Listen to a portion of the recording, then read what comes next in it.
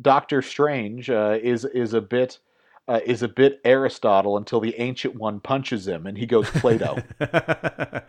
He has no choice but to go Plato. Hello, fellow geeks. This is Jay Shear, host of the Story Geeks podcast and co-founder of the Reclamation Society.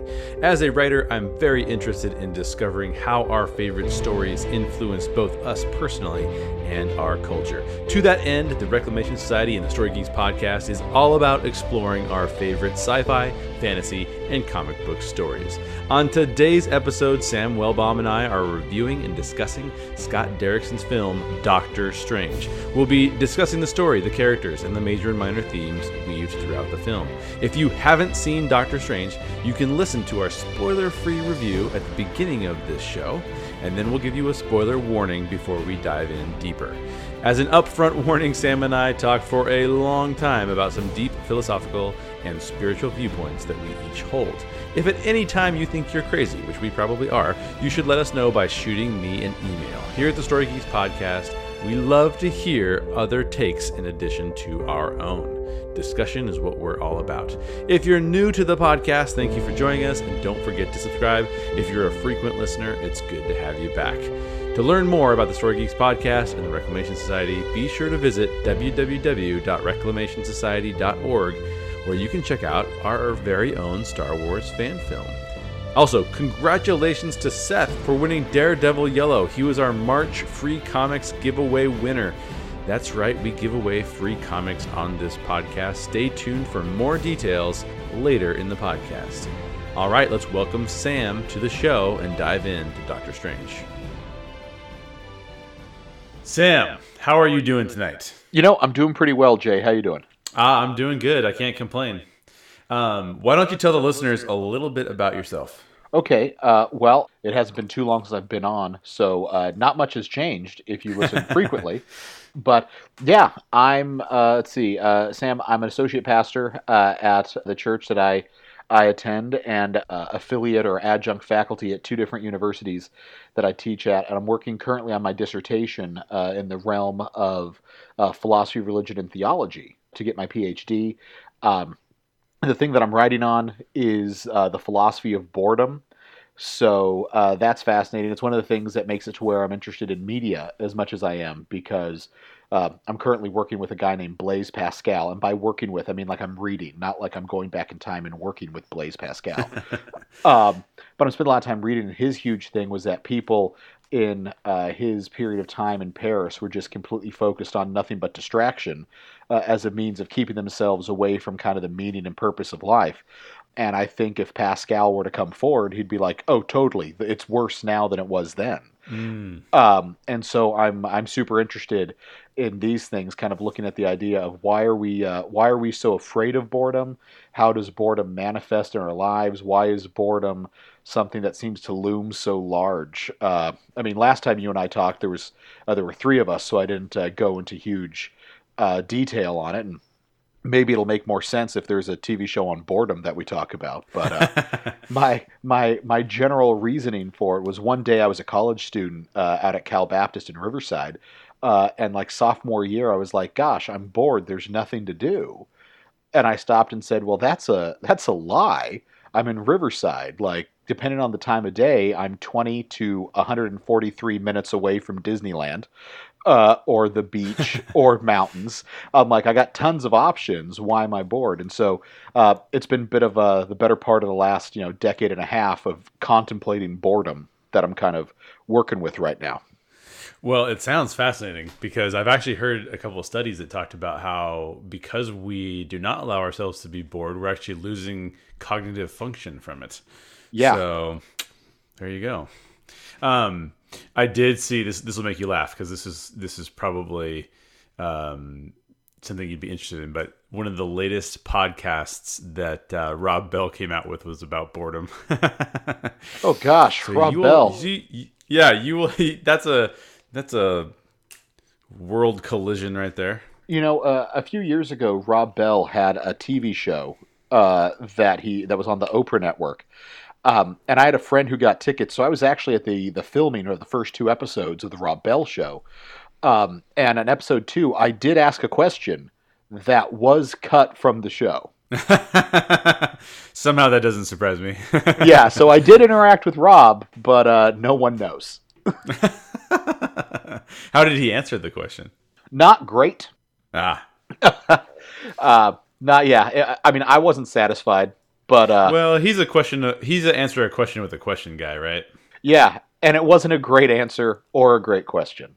Well, we'll stop being an advertisement for his podcast, and we'll dive into ours. Let's forget that crap. Let's move on to something better. Right, exactly. Which, by the way, we're going to be talking about Doctor Strange, which I really liked. So let's get into the review portion of the show. Obviously, spoiler free. So, what was your quality rating on a scale of 1 to 10? Okay, so quality rating, as I'm thinking through it, I mean, here's my problem. I'm such a Marvel fanboy, it's not even funny. Like, I grew up with these Marvel characters. Doctor Strange, as I was growing up, I had this weird relationship with Doctor Strange because I was a huge fan of the character, but I also, at a young age, as a very conservative evangelical Christian growing up, like, we bought Legend of Zelda for the Nintendo, and I got home and saw there were skeletons in it, and I made my mom return it. Right? Like I was that guy. You got the gold star in Sunday school that week. Oh my gosh. I had a 4.0 in Sunday school. And so Doctor Strange, like, I thought he was the coolest character. I absolutely loved him, but I wouldn't buy any of his comics because there were pentagrams. And I was like, oh no, I can't do this. But I really liked anytime he showed up. So the quality rating on the movie, I'm trying to be as objective as possible. Where what I want to say is, on a scale of 1 to 10, 15, because Doctor Strange is amazing. That's awesome. But setting that aside, I watched it twice. You know, I saw it twice in the theaters. The first time I saw the movie, actually, I was much harsher on it than I was the second time. Okay. I think, again, I'm not going to necessarily say I'm giving it a 10 on the quality rating. Like the first Avengers movie, I'm giving that a 10. On quality rating here, I think I feel comfortable giving Doctor Strange maybe an 8. You know, I feel bad giving it that low. I feel like I want to, but I think objectively, if it was another superhero, I probably would be at about the 8 thing, because to some level... and we'll get to this with like story and things like that. You know, to some level, there were just some things I think that could have made the story perhaps a bit richer. The music was great. Like, here's the thing: the music, the special effects, all of those things overall. You know what? Actually, maybe quality I should give it a 9. Story, I'll give it an 8. But so yeah, 9. I think I'm probably I thought it was a good quality movie. I think it could have been better, but I thought it was a good quality movie. What do you think? Well. First of all, I'm stoked that you're a Marvel fanboy. I'll need to combine you and Bobby Nash on a podcast, because you guys are the 2 biggest Marvel fanboys that I know. So we'll have to have like a big Marvel geek out. That'd be fantastic. Let's do that with Iron Fist, because from what I'm hearing, you have to be a Marvel fanboy to admit that it's amazing. That's what I'm hearing too, actually. I'm not a Marvel fanboy. I'm actually, if I'm going to consider myself a fanboy of anything, it's going to be Star Wars. Okay. But I'm a little bit bigger of a DC fan than I am a Marvel fan. Well, sure. However, I always thought you were wrong, so that's fine. Right, exactly. How can I be right? But in this regard, I thought this was a 9 out of 10. This movie specifically, yeah. So, just a couple of quick bullet points on that. I thought that they brought in some amazing actors, and they continue to do so. I'm always a pretty big fan of Cumberbatch. I mean, he's really interesting. He's a fantastic actor, and he has discovered how to just milk as much money out of the geek population as possible. Yeah, exactly. Star Trek, Hobbit. Marvel now, like, just make the guy a Jedi. Just take everyone's money. Sherlock too. Oh yeah, so, Sherlock, of course. Yeah, Sherlock's amazing. I also really liked, and I'm gonna totally butcher this name because I have no idea how to pronounce it, but Chiwetel. That's probably wrong, but he's amazing. And then Tilda Swinton is always great. Yes. I don't think one complaint I have about Cumberbatch. I'm not sure we needed a British actor to put on an American accent, which was a bit inconsistent. and I think unnecessary. It's true. They should have just embraced that he was a British guy. Exactly. Why not? I mean, if the Ancient One went from being an Asian man to a Caucasian woman, we could make Doctor Strange a little British. Exactly.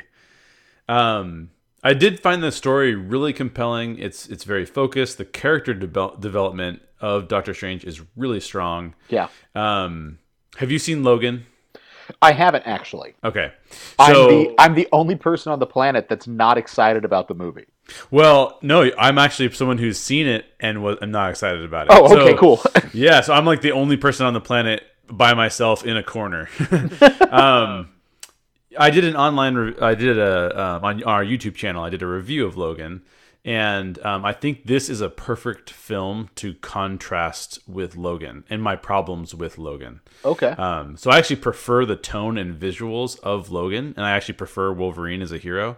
Sort of an anti-hero, and if we're talking about Wolverine, sure. But the story and the character arc, I believe, in this movie are far stronger than Logan's story. So you'll have to see Logan and let me know what you think about that. Cause yeah, well, I mean, here's the thing. I haven't seen Logan. However, one of my good friends, well, I mean, your friend too, Derek Brover, he saw Logan and let me know that, I have severe problems with The Dark Knight.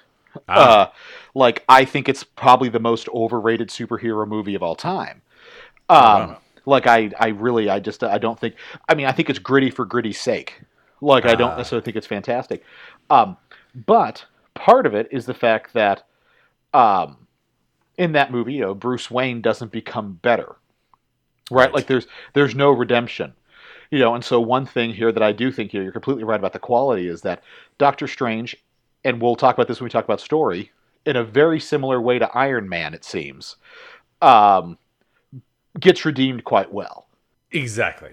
You're 100% right with that, and that's my problem with. Actually, what's interesting about Logan, and when you watch it, you might find this true. I feel like it could have taken a Type B story and showed like what the consequences of not doing the right thing are. Yeah. Or they could have taken the redemptive arc, but they sort of did this wishy-washy middle ground deal, and I'd prefer one or the other. Like, just give me one or the other. Last note on quality.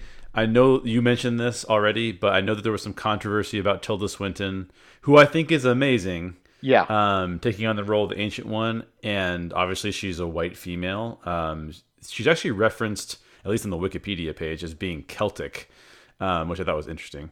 But like you said, the original Ancient One is Asian male, and having seen the character design, which I looked up just to see. My depth of comic knowledge about Doctor Strange does not go back as far, so you're going to have the advantage on me there. But after seeing the character designs, I did feel that was probably a poor choice overall. Not that Tilda did a bad job; it's just that why not make it an Asian female, right? Like why? Yeah. Well, no, and that's the interesting thing. It's like and when looking at some of the reviews or some of the reports about it. Like, I think we just need to go ahead and call Marvel on the carpet about it. Like, the decision was made because having, a Nepalese male and that type of thing would hurt them in the Chinese market. So they decided not to go. But I think they understood that having a Chinese character there playing someone from Nepal would be a horrible political statement. So, now granted, I mean, obviously, could you imagine what would have happened had they gone with a white man? Like, that would have been like a huge. So, I mean, so they went with one, the whitewashing argument, got undersold something, but I think it was a huge undersell. Like, particularly, like I just mentioned the Iron Fist thing, and we can talk about that, maybe at another point in time, but people are concerned or angry. Why did you not make this character an Asian character? Like, this would have been a really unique opportunity for Marvel to make a very powerful, very influential character, Asian, like, and hit that demographic and be true to the source material. And they pulled back. I think that was an error. Yeah, I agree. But I agree with you. Tilda did great because when you need someone to play an ethereal being of some sort, be it the White Witch or the Ancient One, you go to Conan O'Brien, who is Tilda Swinton. This is very true. She may be typecast, but she's amazing in that role. Yeah, she plays her type. Yeah. So yeah, so we were both 9 out of 10. That's very high for quality, so that's good. How about story depth? Okay, story depth. Here's the thing. So this is the one that I think I'm going to have to give it an 8 on. And please hear me when I say, like, that doesn't mean that I like story depth enjoyment, like story enjoyment. Again, 15, maybe a 14, out of 10. Story depth, though, yeah, I think the people who levied the critique that it was basically Iron Man Part 2 or Iron Man Redux, I think there's something to be said for that. But I don't necessarily think that Cumberbatch played as Starky a Tony Stark, which I think was a good thing. I think it probably, moved away from that a little bit. But I could see the familiarity perhaps kind of frustrating some people. One thing in my conversations with people they've said is that the movie felt fast. And I think there's something to that. Like, it was a very quick movie, and I think that they could have fleshed some things out a little more. In particular, the way the story was told, like, I was very excited that they didn't overbear the love story aspect of it. Like, they didn't force a romance type story in there. They played it very fast and loose with McAdams. But the way they did it, without that being fleshed out, it made the scene where she's operating on him not necessarily land quite as well for me. Like, I feel like her character was not fleshed out enough, so that relationship, it was presented in such a way that I knew it was there, and so it should be a part of his character, but I didn't feel it displayed enough to make that turnaround matter. They did a great job making him an arrogant jerk, without a doubt. They did a great job doing that and then seeing that turn around. But I really think I think the reason it felt fast was because that part, which usually in a movie that's an action movie, I care the least about. I do think in that part that they could have fleshed out a few aspects of his personality there a little more. Sure. Now, is that him being a jerk? Is that comics accurate? Well, here's the thing. The whole time before him, like, the part that we saw there, that transformation time, man, that is maybe a total of 50 pages worth of comic stuff over the past, 50 years. Right. So there wasn't tons. And when it was written was, so long ago that their storytelling was a different way. But yeah, I mean, he was, from what we know, he was in fact a rather arrogant neurosurgeon. I do think they played it up a little bit to go ahead because of how successful Iron Man was. Right. I think they starked him up a little more. But there is a bit of arrogance there, yeah. Yeah, a little bit. So I agree with you on most of the points. I actually went with a 9.5 out of 10 for story depth, and the reason being is this: every time I watch a superhero film, and you and I are actually on opposite ends of the spectrum when it comes to, like, you talked about the Avengers, you loving the Avengers and then not liking the Dark Knight. I'm the exact opposite of that. Okay. I love the Dark Knight, and I think the Avengers is pretty bubblegummy. I love bubblegum. Well, yeah, and actually, as a bigger Marvel fan, that tends to be more true in the more recent comics. Yeah. Now, that's not to say that there's bad stories or anything like that. Not at all. But you're either going to prefer one or the other. You're going to prefer, like, the darker, grittier, kind of more. Right. I'll call it, like, superhero realism, or you're going to gravitate towards the more fantastical, which I believe is a little bit more what Marvel's trying to do. But in this film, what I love about it is that there's what I call the trifecta of story depth. And that is that it speaks to spirituality in some way, shape, or form. It speaks to human nature, and it speaks to relationships. Yeah. And you actually pointed this out. The weakest one of those three is relationships. But I think this movie contains something about all three of those things. And that, for me, says, and actually the first two, it doesn't gloss over. It digs pretty deep into human nature and spirituality. Incredibly deep. Yeah, so I love that in a story. So that's, for me, that's why I give it a 9.5. So I was very impressed by the story depth. Good, yeah. Which, by the way, the director of this film, Scott Derrickson, did you attend Biola at any time? Yeah, I got my first master's there. I got my first master's there. Yeah, I know. Here's the thing. Every time I say it, my wife says I just sound like such a pretentious jerk.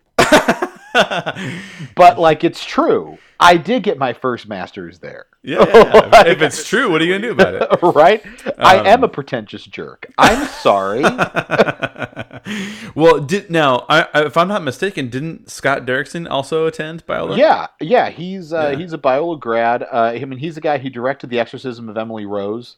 Yes. In the past, and so he's a Biola grad. And so, I mean, gosh, it plays the point that you're talking about what it plays up. When I watched Doctor Strange the first time I left, one of the guys who watched it with me is a missionary. Missionary. He works with Campus Crusade for Christ down at Camp Pendleton. And I looked at him and said, "Gosh, like, just show your troops this movie. It'll do a lot of work for you." And he was confused. I was like, look, there's so much here covered. Like, this is just asking people to think about deep existential spiritual questions about what life is and why we're here and what's happening, how the spirit realm works. Like, and the guys from Biola, it makes sense, one, that he downplayed any of the overt sexuality that we might possibly see in the love story. Like, he handled that very tastefully. At no point in time did McAdams, she was basically in a scrubs every time we saw her. Oh, that's true, yeah. Right, like, she was dressed very modestly, and I think it helped the story that way. There was no need to objectify her at all. And then the story as it was told was of a complete deep spiritual depth. Like, I think that he reached his goal in what he was trying to do. Absolutely, yeah. Well, interesting thing too.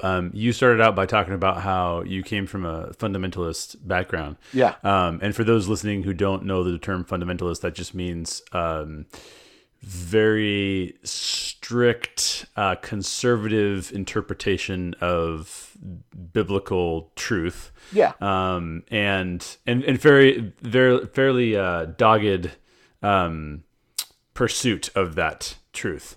If you're going to complain about fundamentalists, the thing that's generally complained about is they're maybe overly focused on morality, if you will.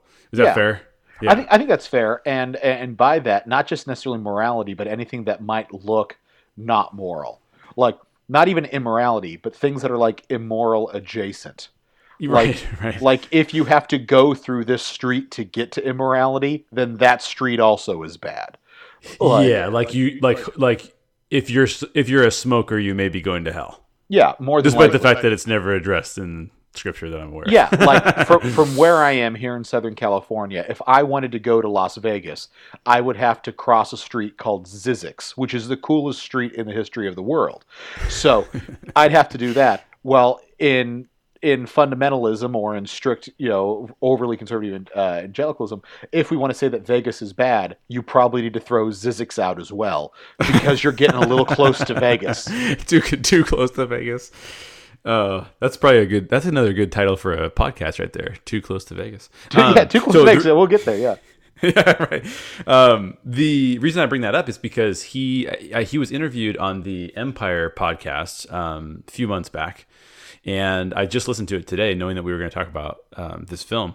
And he talked about the character of Mordo in this film being a fundamentalist, essentially. Oh, totally. And so it was interesting that he brought that up. He said he came up in that sort of environment as well. And by the way, just for the sake of we all came up in that environment, because I actually came up in what I would call so fundamentalist that they were even cultish in some ways. So wow. We all share a little bit of background in that fundamentalism, which will be interesting to explore a little bit in this. But so what is your likelihood to refer this film to other folks? Yeah, I mean, that's a 10 out of 10. I mean, it's a Marvel movie. Like, for something in Marvel to not get a 10 out of 10 on a likelihood to refer from me, like, it would have to be exceptionally bad. Like, I would give Iron Man 2 a 10 out of 10. Like, on likelihood to refer. Apparently, Thor 2, Thor Dark World, apparently that wasn't a good movie. I didn't notice. Like, I thought it was great. So I give it a 10 out of 10, like, to refer.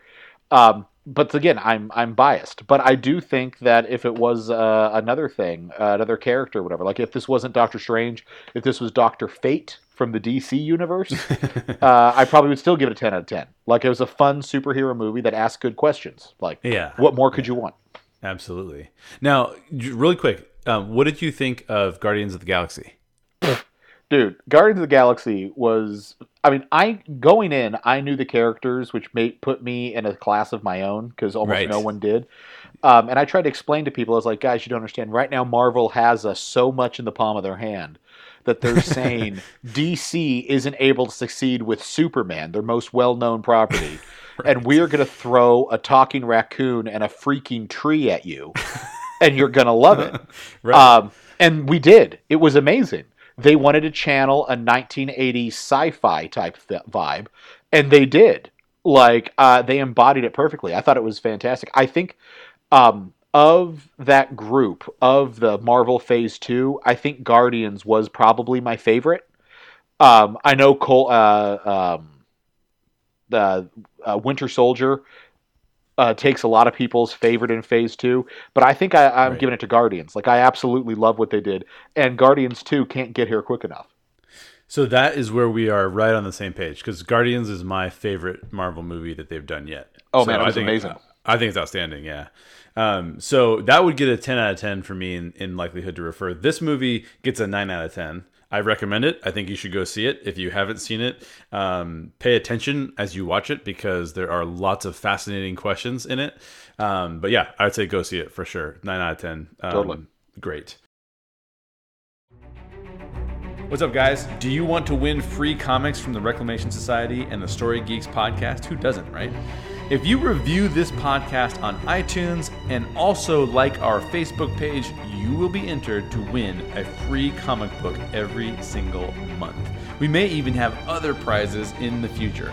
Give us an iTunes review and like our Facebook page. The links are in the show notes, and we'll enter your name in our giveaway. If you have a username on iTunes that we wouldn't recognize, just make sure you send us a Facebook message so that we can connect your real name with your username on iTunes. It is that simple. And I thank you in advance for reviewing our podcast. Good luck on winning free comics and other material in the future. Don't forget to subscribe while you're there on iTunes. All right, now back to the show. So here's the portion of the show where I give the spoiler alert, because if you haven't seen it, you've heard now our review. Both of us say go and see it, and then come back and listen to the rest of this podcast, because we are going to ask some of those deep questions that are just asked by this film. And since I've given the spoiler alert, we're going to go ahead and dive into that. So as the movie begins, Stephen Strange is an arrogant bastard. There's no other way to describe him. He is just an arrogant bastard. He's also amazing at what he does. He is the best surgeon in the world, and the movie pretty much just tells you that. So question I have for you, Sam, what's the relationship between arrogance and success, and what rules govern that relationship? Yeah, okay, no, I think when I read that question, I was like, wow, I think it's a great one. And because I think there's a few things at play. In some area, okay, so there's a few different trains of thoughts. I'm going to go ahead and try to get a lot of the pieces out on the table, and it might become a very jumbled mess. Do it. Throw it out there. But, okay, so on one hand, we honor people who are fantastic at what they do. Like, if someone is great at what they do, we extol them, and we think that's something that's great that we ought to look at. At the same time, we like to make people who are not good at what they do feel like they're better at what they do than they actually are. That's what the self-esteem movement, really started kind of in the late 70s, early 80s. And so there's one part of us that if someone is good at what they do and they know they're good at what we do, we immediately assume that is arrogant, because how dare they be better at things than other people. On the other hand, there's an issue that we have to understand, that we mistake arrogance and confidence often. See, I think that there is a relationship between arrogance and confidence that is hard to necessarily kind of completely put into words or ignore. If Doctor Strange, if his character had thought, I am the best neurosurgeon on the planet, and however, I'm not going to treat other people as though they're beneath me, I think people still might say that he was slightly arrogant. Yeah, that's a good point. I think that's still one of the things. Like, so sticking the realm of geekdom, Doctor Who. There's been 13 doctors to choose from. Very excited that in August Riff Tracks is going to be doing the Five Doctors episode. That's going to be a hilarious thing that they do. My favorite Doctor is number 10. It's very cliched to say, but I enjoy it. And when people describe him, they say that they like it because he's kind of arrogant. They like his arrogance because it's a fun arrogance. But the character of the Doctor is inherently non-arrogant. The guy is completely self-sacrificial. So I think what we mean by arrogance oftentimes is confidence and being very self-assured. And so at that point in time, I think the relationship between arrogance and success should be seen this way. If someone is successful and knows they're successful, we can go ahead and call that confidence. But when you cross the line and assume that because of your confidence or because of your superiority in some area, you are better than some other person, or of more value or worth, I think now we begin to get into the realm of arrogance. In the church culture, or within the secular world culture, we have the same issue with the converse, with humility. What is the idea of humility? It's one of those things, in the church area, one of the most obnoxious things on the planet that I can't stand is whenever someone does something really, really well musically on stage. Or, I preach sermons. If someone does a fantastic sermon, that does a really good job with that, and afterwards someone comes up and compliments them and says, I really enjoyed your sermon, or, that music was so beautiful. If their response is, oh, it's not me, it's him. Not me, him. And does this whole deflecting type thing. It's this false modesty thing that is misunderstanding humility. It's this false modesty where we say we're not able to understand or take any credit for ourselves. Humility is just having an accurate self-image, right? Humility is just really, and so a humble person who's very good at something, a humble person who is very good at a skill that they have. I'm trying to think of someone right now. Let's go ahead and say I'm a country music guy. Let's say Garth Brooks, right? Right. It's not humble for Garth Brooks to say, oh, I'm okay at playing guitar. Right. Right. That's not humility. That's idiocy.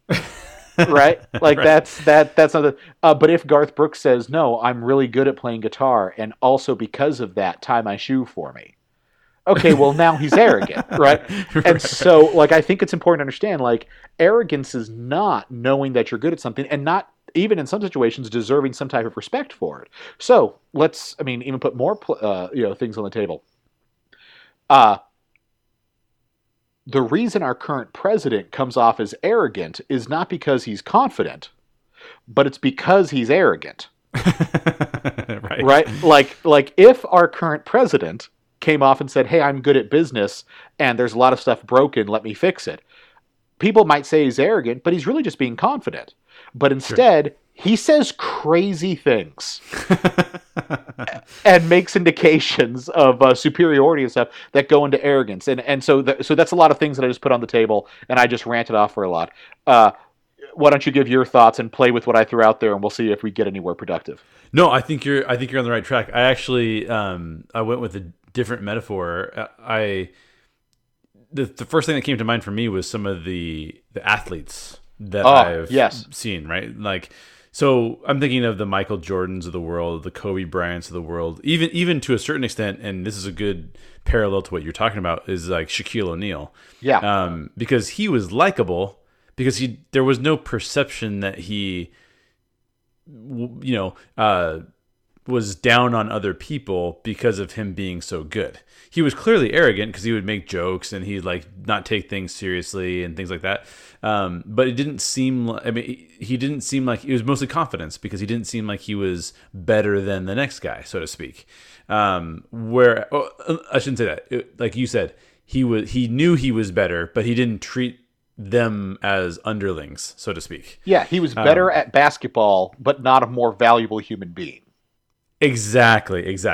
And I think Michael Jordan and Kobe Bryant, on the other hand, they sort of, because they're more reclusive people, and it could be that they're just introverts, right? I could have a misconception of what they are actually like, but they seem like they are acting better than everyone else. If you see them on the court, they'll yell at the next guy, right? Like, Yeah. why are you doing this wrong? Even though they're the one that just shot the air ball. I mean, it's like, come on.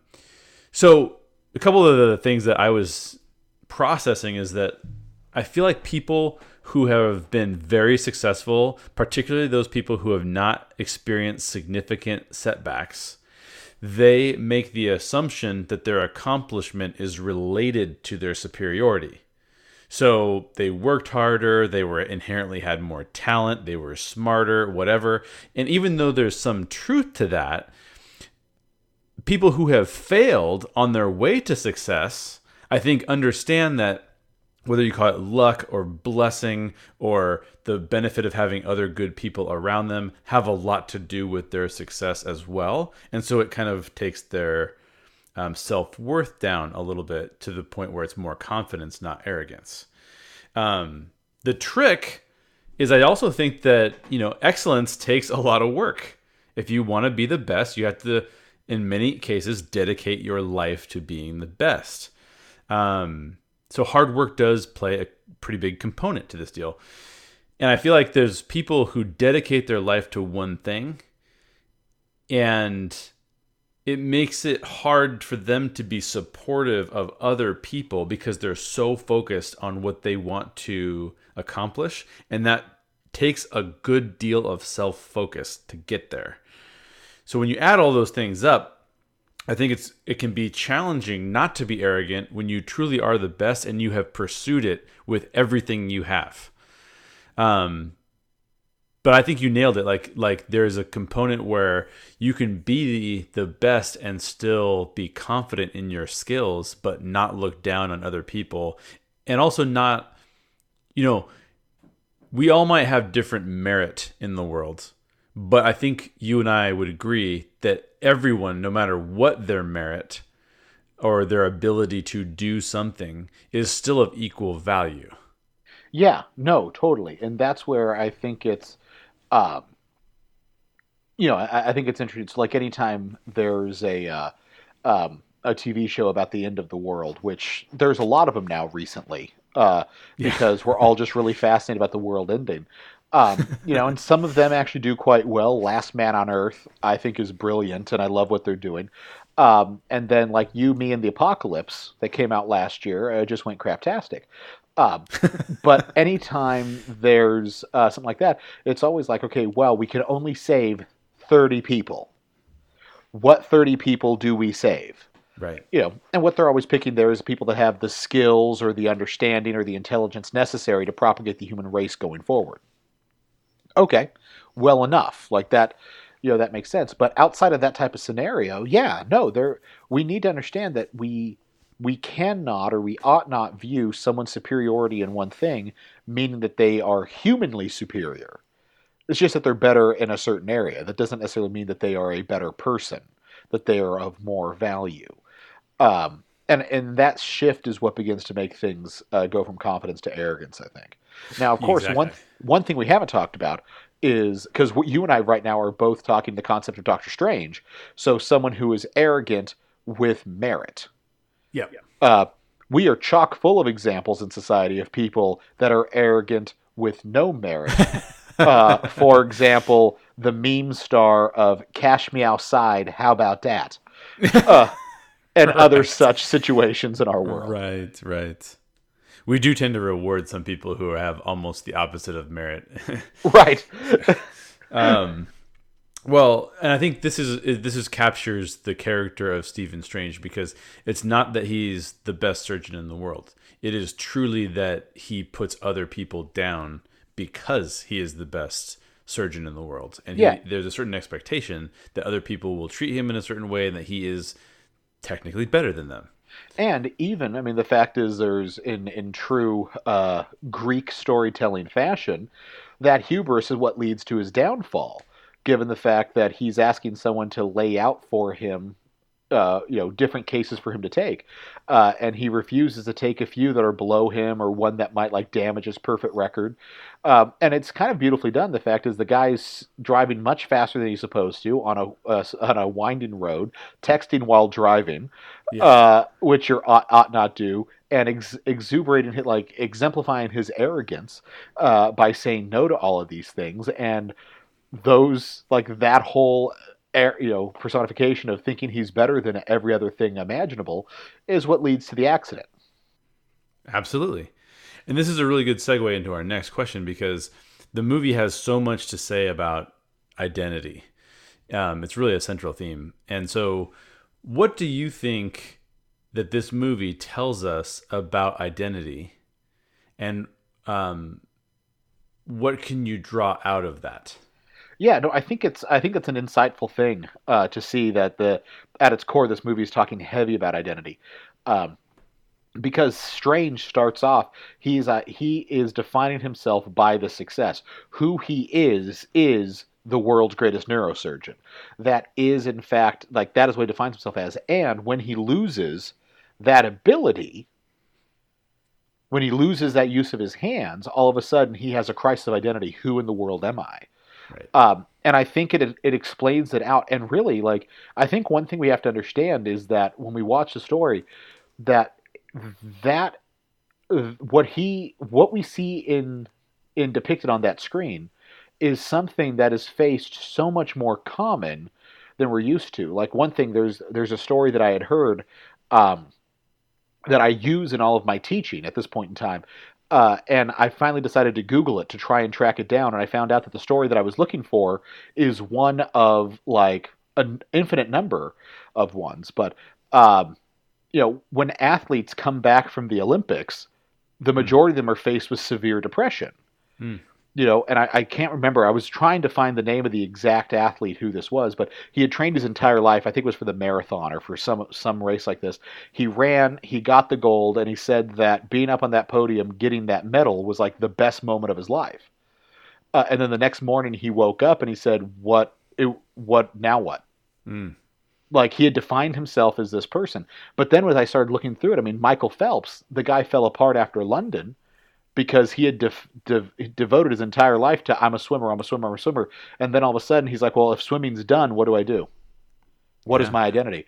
And so I think Doctor Strange does a great job depicting this picture that honestly you and I, or anyone who's ever lived, has to face, even if it's not at the athletic Olympic level. But gosh, the guy who in high school is the captain of the football team, or conversely from that, because it's probably not the same person, the president of the student body, right? Yep. You walk across that stage and get your diploma, you don't matter. Right. Right? And if you're 25 and you say, I was the head of my high school football team, it's like, okay, cool. Get me my latte, barista. Right. Like, it doesn't matter. And so, to some extent, I mean, we have to think, President Obama probably has that at some point in time, or any guy when they leave office. Hillary, the day after she lost, gosh, what was going through her mind? Right. And so I think what we see in Strange is this idea of we need to be able to define ourselves as more than these exteriors. Like, right. And it seems odd because there are certain things that I do that become very, very much a part of my essence. Now, this is one thing that's interesting in some way, because like we will buy things that are different colors. Like right now, my wife and I love blender bottles. Like, it's a stupid thing to like, I'm sure, but these blender bottles, the shaker cup things you get, and they have a color of the month club because every month they release it's like a special color, and they usually do a pretty good job. It's usually pretty cool. And there's something about the color combination that it's like, wow, okay, for some reason that in some way speaks to me, and looking around at the stuff that you could tell what's my wife's and what's mine. My stuff is green, her stuff is mint, and so there's something about even just like colors that we're drawn to. And we begin to build our identity around these preferences and around these things that we do. One thing I've thought about is the fact that, I teach. That's a thing that happens. Well, what happens if I, for some reason, lose, like, something occurs, I'm in an accident, and I bite my tongue off, and I lose my ability to talk? Right. Well, I so much define myself as a person who is witty and snappy and able to make people laugh and be able to communicate very well. If I lose that ability, do I have an identity? Right. Is there anything left? And I think what Strange gives us is this idea that, So from an atheistic existentialist side, looking at things from like the lens of Jean-Paul Sartre, there's always a way to redefine yourself. Sure. There's always a way to go ahead and say, okay, well, now this will be my identity. But from another perspective, I think it gives us this idea of the fact that our essence and identity goes deeper than even some of the main tent poles that we hang our hat on. So to not get into things that are super controversial, but also to get into things that are super controversial. Like if someone were to ask me how I identify myself or what I consider, I would not think to say heterosexual male. Like, not that that's not what I am, because that's totally what I am. But that I wouldn't necessarily say this is a part of my identity. But for people in the LGBT community, their LGBTness, whichever one that applies to them, seems to very often be central to their identity. Right. And so in the communication, it's a very different thing. Where I think this movie, in some question, begins to ask, okay, is that, or is my ability to communicate, or is this job that I do, are these things actually my identity? If these things were to change, would I still be me? And I think what Strange is saying is I would. And you could get to something that is perhaps, this undercurrent that is actually more you in some way. Right. Yeah, no, I think that's perfect. In fact, I had a very similar conclusion because one of the things I had started to do was I started to say, because he's really rocked, obviously, right? When he can't use his hands anymore, his entire identity is no longer available to him. This is the thing that has made him superior to other people. So now all he can see himself as is inferior. And I tried thinking through like, well, what are the things that in this mortal life, what are the things that we are guaranteed, right? Like, and I could not come up with anything that cannot be taken away from us. So what I mean by that is whether you have beauty or prowess or strength or sight or you name it, anything to do with your physical body can be taken away. On top of that, all of your relationships, which sometimes define us, can also be taken away. So whether you're a father, husband, wife, mother, daughter, son, whatever you're classified as, all of that can be taken away as well because those people can die. And then you're no longer that anymore. And it may become a memory for you, but it's no longer your immediate identity. And so I think that what you're talking about, and yes, can it be reinvented? Of course it can be reinvented, like you were talking about. But I came to the same conclusion you did, which was, and I think this is inherent in what Strange learns, even though I don't know if it's fully set in for him, because he does become a pretty kick-ass sorcerer. I mean, right. But I do think that if we're going to ground our identity in something,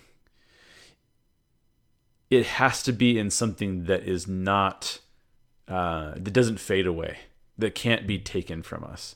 And that's nothing that I could find in the mortal realm. And so then you get into these other dimensions that we'll get into and things like that. But I think that's a pretty key tenet. So now, as you think about that, as you break down your own personal identity, how do you break that down?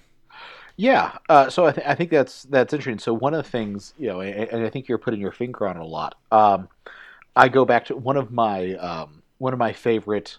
Okay, so almost every philosopher is one of my favorite philosophers. But so one of my favorite medieval philosophers between the period of 1 to 500, I suppose I can say, is this guy by the name of Boethius. All right. And if nothing else, I just love him because he has one of the best names in history. Right. I've already been told by my wife that Boethius is off the table as a future child's name. But it might, like a dog could get it, which makes sense because Boethius is a Rottweiler in my mind. Oh, yeah. Not a Chihuahua. No. But his most famous book is a book called The Consolation of Philosophy. And in it, he is in prison. He's imprisoned by one of the Ostrogoth kings, or warlords, I suppose we can say, for being a Christian. And in this book, he is writing as though philosophy is consoling him for what he's dealing with. And basically the conclusion he comes to, Jay, very similar to what you said, is that fortune's nature is to be changeable. And so you're born naked and alone, and you'll die naked and alone, probably. And anything you gain or lose between that doesn't matter. And in fact, everything temporal, every temporal blessing, every temporal boon has with it a very an equal negative. Like, I currently, in my current life, do not have the anxiety of losing $1 million. Like, the only benefit to not being a millionaire is to not have the fear of losing $1 million. Like, I barely have the fear of losing a few thousand. Like, that's where it's at. But as soon as you gain something, you do have this horrible fear of losing it. That's a new thing that we can get there. I got married not too long ago, and like 2 months after we got married, my wife got super sick, and one of the doctors said that she looked toxic. Now, the doctor was wrong, and my wife's a nurse, so she knew that. But she freaked out a little bit, and I realized, not 2 months after getting married, oh my gosh, I now have a new fear. Right. I've never had to worry about losing my wife, and now what happens? And so to that, I think Boethius speaks well, and he says basically, if the soul is eternal, then nothing temporal can satisfy. If the soul is eternal, then nothing temporal can give any lasting sense of fulfillment. And so as I look at myself when it comes to identity, what I think is that I need to seat that identity in the fact that I believe that I'm made in the image of a triune God who is a creator of all things. And so my seat for who I am and my seat for what I ought do and how I should act needs to be located completely and fully in Him. And so that becomes, for me, part of what this identity looks like, is that this identity isn't anything isn't anything located here in the physical realm, but is something that goes beyond and subsumes the physical, but is also in the spiritual. That holds, which is why I love so much about what's happening in the movie Doctor Strange, because I think it's giving this position of what an identity looks like and how one defines themselves.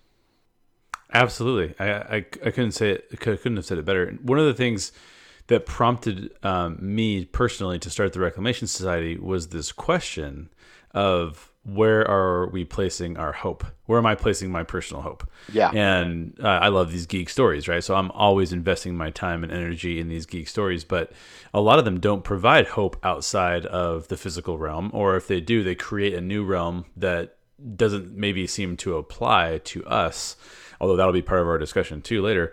And so I would ask everyone out there, whether you come up with the answer that Sam gave or whether you come up with the answer that I would give, which, spoiler alert, is that I agree with Sam that my identity is firmly rooted in Jesus Christ and the gospel being good news. But you might not believe that. You might believe something else. The question for you to ask, though, is really related to, what is your identity? And are you placing your identity in something that is temporal? I love that word. Or are you placing it in something that is eternal? Now, some of you are going to be out there and you're going to say, no, obviously I don't believe in an afterlife, and so therefore my identity will always be temporal. And you can come to that conclusion. In fact, Sam gave the example of the philosopher that thought that way. But I would caution you to think about that long and hard, because I think it's one of the quintessential questions that we as human beings are forced to answer. And I just really appreciate the conversation. So I would love to hear other opinions on it. You can always send us an email, and I can actually read some of those opinions on the next podcast. So if you're out there and you have one, send it to me. Great discussion. So what rules, Sam, govern the Doctor Strange and maybe even the Marvel multiverse at large? So we know that there's a multiverse. We know that there are multiple dimensions that are referenced here. What are some of the things that we can pull out of this film and what it tells us about these things, especially as it pertains to the Marvel and Doctor Strange universes? Okay, so what rules? Can you be more specific? Like, what rules in general? Like, what? I'm trying to figure out what you're trying to get at. Yeah, so like, what exists? What can we say that, like, this exists, right? Like, what does it mean to have a multiverse? What does it mean to have different dimensions? What dimensions are referenced here? Those types of things. Okay, yeah. So the idea of a multiverse, and so here's one thing I think is important. Like, the idea of a multiverse is not uncommon, perhaps I should say. I mean, and truthfully, reading X-Men comics is what got me into philosophy. When they did parallel universe stories and things, it captivated me. But right now, the idea of a multiverse is one of the compelling narratives in the scientific sphere of trying to understand the world. That there are, in fact, infinite number of universes. I mean, there's philosophers and things like that who are actually addressing what would a multiverse look like. And so it is interesting, in particular to the Marvel multiverse. What seems to be showing here with Doctor Strange is that there are other dimensions that exist. And Doctor Strange is clearly not the only, in the Marvel Universe, is not the only piece of sci-fi or fiction or storytelling that does multiple universes. But Marvel's doing it in a very unique way in that the other universes that exist seem to have identities all their own. So there's the dark dimension. There's the microscopic dimension. I can't remember what that one's called.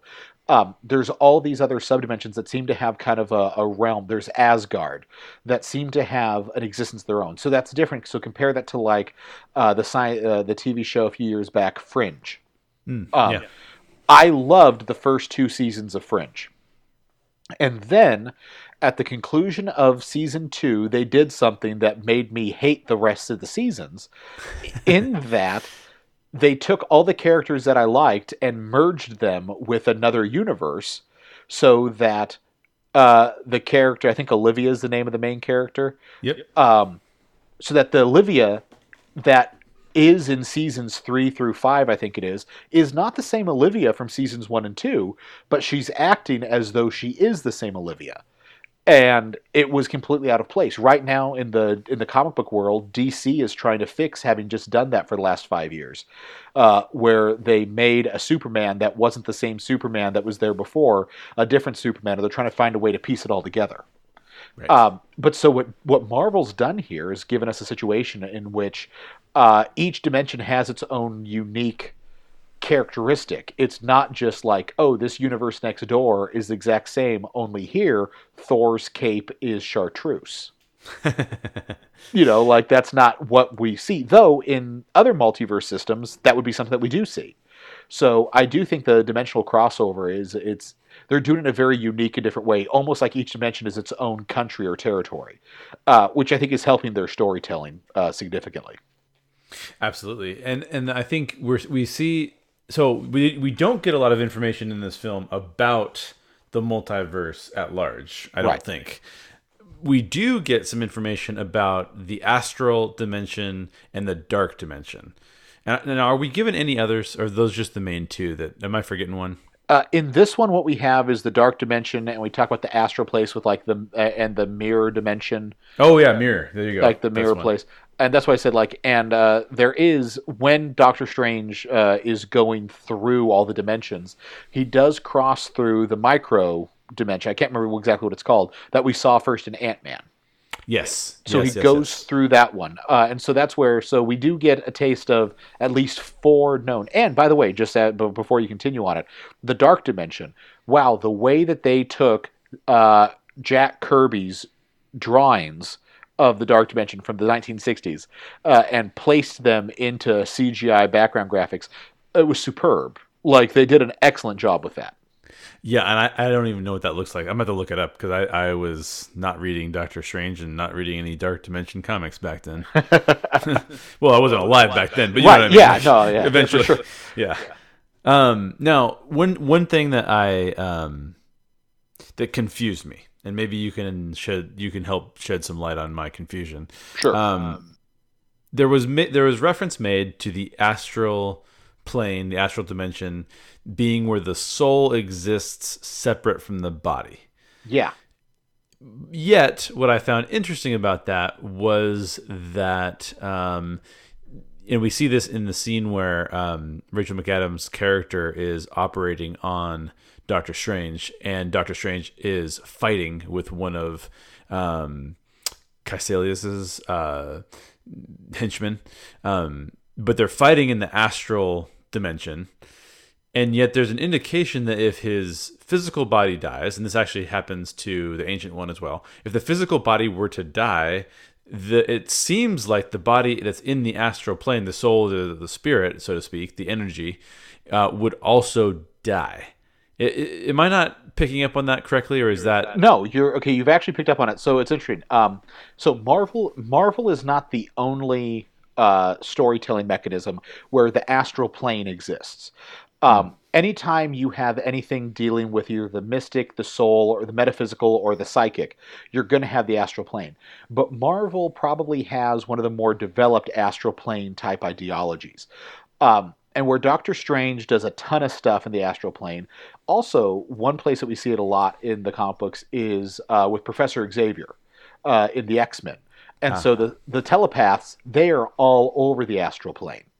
And so one of the characters there, and actually, I don't want to get into tons of spoilers, but the TV show Legion that's on currently, one of the characters there is more than likely an allusion to this character in the Marvel Comics called the Shadow King. And the Shadow King in the comic book universe actually did have his physical body obliterated, and he was trapped in the astral plane. And so this general idea there seems to be that if you are a strong enough soul or a strong enough psychic or a strong enough something like that, you can exist independent from the body that way. Interesting. Okay. However, and I think one thing that's going to be helpful coming from... So now that the comic book trivia has been put aside, everyone else can pay attention and listen. But I think what you're getting at is this. So the astral plane, they're saying that's where the soul exists apart from the body. First off, that tells us something very interesting about the story that they're telling, in that they're coming from a Platonic worldview. Okay, so now we're going to get into a little bit of philosophy, because I think it's important to understand this. The two dominant modes of thought, and actually I'm going to throw tons of ideas out here that we're not going to talk about, but maybe we talk about again at a later point in time. Sounds good to me. The two main voices in early Greek philosophy that we have are Plato and Aristotle. Actually, if you've ever seen the painting, The School of Athens, they're at the center. Plato is pointing up, Aristotle's pointing down. Because of where they think reality is. Plato believes that reality is this disembodied world that is apart from the physical world that is called the realm of the forms. And in that realm of the forms, what that means is that there is a realm that's different from the physical, and that's what's really real. However, with Aristotle thought that was crazy, and instead, this physical world was the world that was primarily real. And then I'm sorry, my computer is making so many noises right now. I thought I had everything shut off and I didn't. Okay, so then as time progressed, the Western civilization, we lost Aristotle. Like, first off, let's just talk about how insane that is. We just freaking lost the works of one of the greatest philosophers of all time. The only work we still had by him was the Logic, and that was only brought to us because that guy Boethius that I talked about translated it. We lost Aristotle. We thought he was gone. And so Christianity in Western Europe developed under the guise of Augustine reading Plato into Scripture. Now we switch over to the East. In the East, Islam is started, and the Islamic scholars, they're the guys who are keeping Aristotle alive. But they don't have access to Plato. And so Islam develops with Aristotle having been the dominating force in the philosophy that they've been studying. Well, when the Crusades happen, all of a sudden the West rediscovers Aristotle. And we have to figure out what do we do with it. This cues in a philosopher by the name of Thomas Aquinas, and Thomas Aquinas brings Aristotle back to the fore, and we get an Aristotelian Christianity that then becomes dominant in Catholicism, where Augustinianism Christianity, which is a Platonic type of Christianity, becomes dominant in evangelicalism. Okay, all of that was a bunch of history that probably didn't matter to anyone. However, all that's to lay context. For Aristotle, and therefore for Aquinas, this idea of the physical body and the soul kind of being ripped apart that way, very confusing. Aristotle wouldn't know what that means, and Aquinas would say that we are what's called a hylomorphic dualism. We are the combination of our body and our soul, and the body and the soul are not meant to be apart. Augustine or Plato, the idea of the body and the soul being separate, totally simple. So we get to this astral plane idea. This astral plane idea is why can the body not be separated from the soul? And you think, as you're hearing the story, that it seems fairly Platonic. And yet, the fact that the Ancient One dies as soon as the body dies, it seems to be actually leaning more towards this Aristotelian Thomistic way of understanding the world. And just here's the reason I throw all that information out. One, I literally just lectured on this afternoon, so it's very fresh in my head. But two, just as a side note, because understanding philosophy and the history of the world, the narrative of the world we live in, is super important. So, Platonic Augustinian Christianity doesn't necessarily place a strong emphasis on this world. The disembodied is what's important. Aristotelian Thomistic Christianity, huge emphasis in this world. Do you think, one, that Islam and Christianity developing with Aristotle and Plato being dominant affects the way those two religions look? I think it very much does. Then, adding to that the idea of looking at how current Catholicism and evangelicalism work, it also affects it huge as well. Why is it that evangelicals go on a mission trip to build a well for the sake of trying to evangelize someone, and Catholics go and build a well because a person needs water? It's because of this normative Plato versus Aristotle mindset. So, all of that background, kind of the background to the question that you ask about the astral plane, I think what this is doing is it's telling a story that we think would make sense in a Platonic mindset, but it appears to be a much more Aristotelian way of existing. I don't know if any of that's helpful by any means whatsoever, but I think it makes some type of connection to what's happening with why can the disembodied spirit not connect to the host. Yeah, no, I think that's fantastic. So the follow-up question I have, this is a perfect segue into it, is that when the movie begins, Strange has a worldview that is grounded in science, and he has a couple of lines where he actually says, "Healing through belief. I do not believe in fairy tales. We are made of matter and nothing more. There is no such thing as spirit." And I believe that's the point in the movie where the Ancient One literally punches him out of his physical body. Yes, which is amazing. So then he's introduced to the astral dimension in the multiverse. So the question I would ask is, as we talk about, there's the rule that energy cannot be created or destroyed, and as we talk about there being an astral plane in the story, and as we talk about there being a physical realm as well, how would those two viewpoints on the world, as you express them, Plato and Aristotle, how would they feel about the death of the human body, and how the astral plane, in this case, we're going to use the terminology from the movie, sure, and the physical realm, how would those two things interact in the case of death, or in the case of movement through multiverses or dimensions? Yeah, okay, so it's interesting. So, like, in the case of death, so for Aristotle, if your physical body dies, you're dead. Like, you're done. Game over. We're finished. For Plato, the idea of a disembodied person, it's fine. Actually, the way Plato would phrase it is that we are trapped in our bodies. So, like, if you've ever been to a funeral and you heard the pastor say something about this person is free from his earthly prison, that's not anywhere in Scripture. That's Plato. Yes. Like, that's not the Bible. That's Plato, but it's us inserting Plato into it. So when it comes to this idea of an astral form going through this, perhaps we could almost say that in that scene, Doctor Strange is a bit Aristotle until the Ancient One punches him and he goes Plato. Right? He has no choice but to go Plato. He just goes full Plato at that point in time because he transitions. And again, that's not to say I don't want to oversimplify Aristotle and say he didn't believe in his soul, because that's definitely not the case.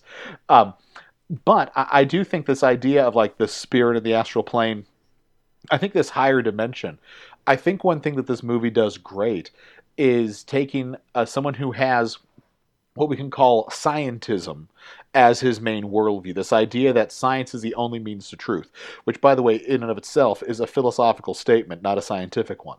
And so he's holding to this view, and then he gets his worldview shattered. That's actually one thing that I think is excellent about what this movie does, is it gives us a depiction of someone whose worldview has to change. Like, I think one of the things that's great is that people will believe whatever we want to believe until reality no longer lets us believe it.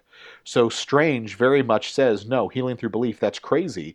And then he gets hit, and all of a sudden the fact that there's a soul and a spirit world gets open to him, and he has to come to terms with that.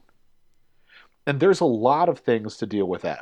Questions. One of the things I go back to often is C.S. Lewis's book, The Screwtape Letters. A fantastic book, a great book. And trying to think through if demons are real, what is it that a demon wants? Because we often depict demons as wanting to cause pain and hurt and suffering and things like that. But truthfully, if a demon wants people to not believe in the spirit world, because if they don't believe in the spirit world, they won't believe in God, imagine that a demon's best tactic is just to lay low and say nothing. Right? And so to that, like when it comes to this idea of the spirit world type thing, it's not until he's confronted with the spirit world that all of a sudden he has to admit what I presuppose no longer works. And so I think that that's an important thing that they introduce here, this astral idea. And so the idea of the spirit in the astral realm, that the astral realm seems to be a place that you could send your spirit. Now, does that mean that the spirit lives in the body? Maybe. But how does it do that? Where in the body does it live? As I grow, does my spirit grow? And that's where I don't think we can go ahead and run those corollaries. There's actually a huge debate in the Puritan Christian theology called the Traducian controversy, in which they looked at, like if I chop someone's arm off, does their soul get chopped? Oh, interesting. Well, no, obviously not. So clearly my soul doesn't live in my shoulder, Right. And so that corollary is in. So it's an interesting thing. What do you think? If I were to apply my personal belief to it, I would say that I believe that there is obviously more than just the physical world. I don't believe that we understand the factors that govern things that are external to our universe. So, correct me if I'm wrong, but in Plato's allegory of the cave, so to speak, right? Like there's these perfect things that exist, and we know that they exist because we can think of them. Is that fair enough? No. Okay. I'm sorry. No. There's no better way to say that. No. What I'm trying to think of is there was a philosopher, and I don't even know who this would have been, that said, like, because I can think of a perfect circle, even though that I can't draw a perfect circle and I probably can't find a perfect circle, the fact that I can think of one means that there are things that are greater than us. Oh, okay, gotcha. Yes, so Plato, that does go not to the allegory of the cave, okay. But it does. But that's part of a branch of philosophy that we can call rationalism. So that shows up in Plato. It shows up in Augustine. It shows up massively in a guy named Anselm. That have this idea that because I can conceive of that which is perfect, there must be that which is perfect. And in fact, I use that which is perfect to be my adjudicating principle about everything else. Interesting. Okay. So I like that line of thinking because what it does to me is it says, because what I'm also oftentimes confronted with, and the thing that makes me believe in spirituality as a core belief as a part of my makeup, right, is that the reality that I can look around and say, why is it that Kobe Bryant or Michael Jordan, using the two examples I used earlier, cannot make free throws for the rest of their life if they started right now? They can't do it. It's impossible for them to be perfect. Why is that the case? And why would I assume that that's not perfect? Right? It's if I can envision someone consistently making free throws for the rest of their entire existence, and yet no one on earth could actually do that. And I just apply this to, like the fact that I can't be, I would really like to be a perfectly moral person, and I can guarantee you that I am not, and I fail at that on a daily basis. So my thing always goes back to, why is that the case? because I know my brain knows what I'm supposed to do, but it's almost like I can't do it. So why does the fact that imperfection exists and is actually pervasive on the face of the earth, why is that a thing? Why is that a thing? Yeah. And that to me says, that's to me what starts to build a worldview, because now I start to go, okay, well, if that's the case, then I can actually imagine that perfection does exist and that perfection would be God. I can actually imagine that we would need to be saved from our own perfection, particularly when there's a break in relationship between myself and God, and I want to have a relationship with God, but there has to be a connection made. That all speaks to me very deeply. So I don't know how that works out in the formal philosophical realm, but for me, that speaks very intentionally into human nature and our need for something more. No, and I agree, and that's the thing is I don't think it necessarily has to work out huge into the formal philosophical world, but it does. I think the idea that there's something missing. I mean, gosh, so looking around the world, the basis of pretty much every single religion is the idea that something's broken. Right. Like it's fascinating that we want to look at the fact that every religion has at its core that there's a brokenness or something that's not working. How in the world is it fixed? And so there's plenty of different ideas given. Like I think that just sheer common experience of something not being right. I think it's universal, and I think that that explains probably just the universality of religion. Let's go ahead and set aside the fact that I both come from Christian backgrounds. If I'm approaching this as a secular thinker, it's hard to get around the pervasiveness of religion as a human experience and the universality of the idea that something's not right. And that I think that needs to give us pause. I mean, even if we're looking at the stories that we like, okay, so we're talking about the fact that stories that we're drawn to. One of the reasons that I like to make fun of Christian movies so much, aside from the fact that they're poorly acted, is like setting aside that very obvious thing. Setting aside that, one of the reasons I do it is because there's not a good story. Like the story that I'm drawn to, because the Christian movie trying to negate conflict or trying to negate sin has negated struggle. It's negated the fact that there's something that needs to be overcome. And that's where the great stories of old, to kind of begin to sound like Samwise Gamgee, the stories that we're drawn to are someone overcoming something, be it a fully secular story like Beowulf, where the guy thinks he lives on in the poems of his people. Well, he has to overcome Grendel, Grendel's mom, and the fire drake. Right? Like there's a thing that's trying to be overcome. And in fact, the stories that don't seem to, like the TV shows that don't seem to necessarily go anywhere are the ones where what they're trying to overcome doesn't necessarily land. Right. In order for a show like, again, I'm super sad Grimm is going to end this week. But every year, what Grimm has to do is establish something that needs to be overcome. And then they need to overcome it. And then the next year, the same thing has to happen. That's why Marvel's Agents of S.H.I.E.L.D., it's in season 5, I think it is, and it's had 4 good seasons and 1 okay one. Because the first season, they had a hard time developing that thing that they were going to overcome until the last quarter of the show. So that idea about the fact that religion, all these religions are saying that there's something broken, well, that brokenness is what we're trying to figure out how to overcome. And we're attracted to those different narratives of how to do so. Exactly. I think, just to speak to my own personal belief system, the reason why I gravitate so much towards Christianity specifically is in that, as I said before, I don't believe human beings can overcome. So you might be able to overcome, and you might love the redemptive story of being able to, whatever it is, conquer the invading alien. Or you might, Will Smith in Independence Day does this amazing thing and overcomes the aliens and things like that. And we do love the redemptive nature of someone making a self-sacrificial sacrifice. And even when they die, we do respect what they've done in that case. But even if they didn't die, they're going to eventually. So you can only be the hero of your story until you're dead. And Right. then what hope do you have beyond that, right?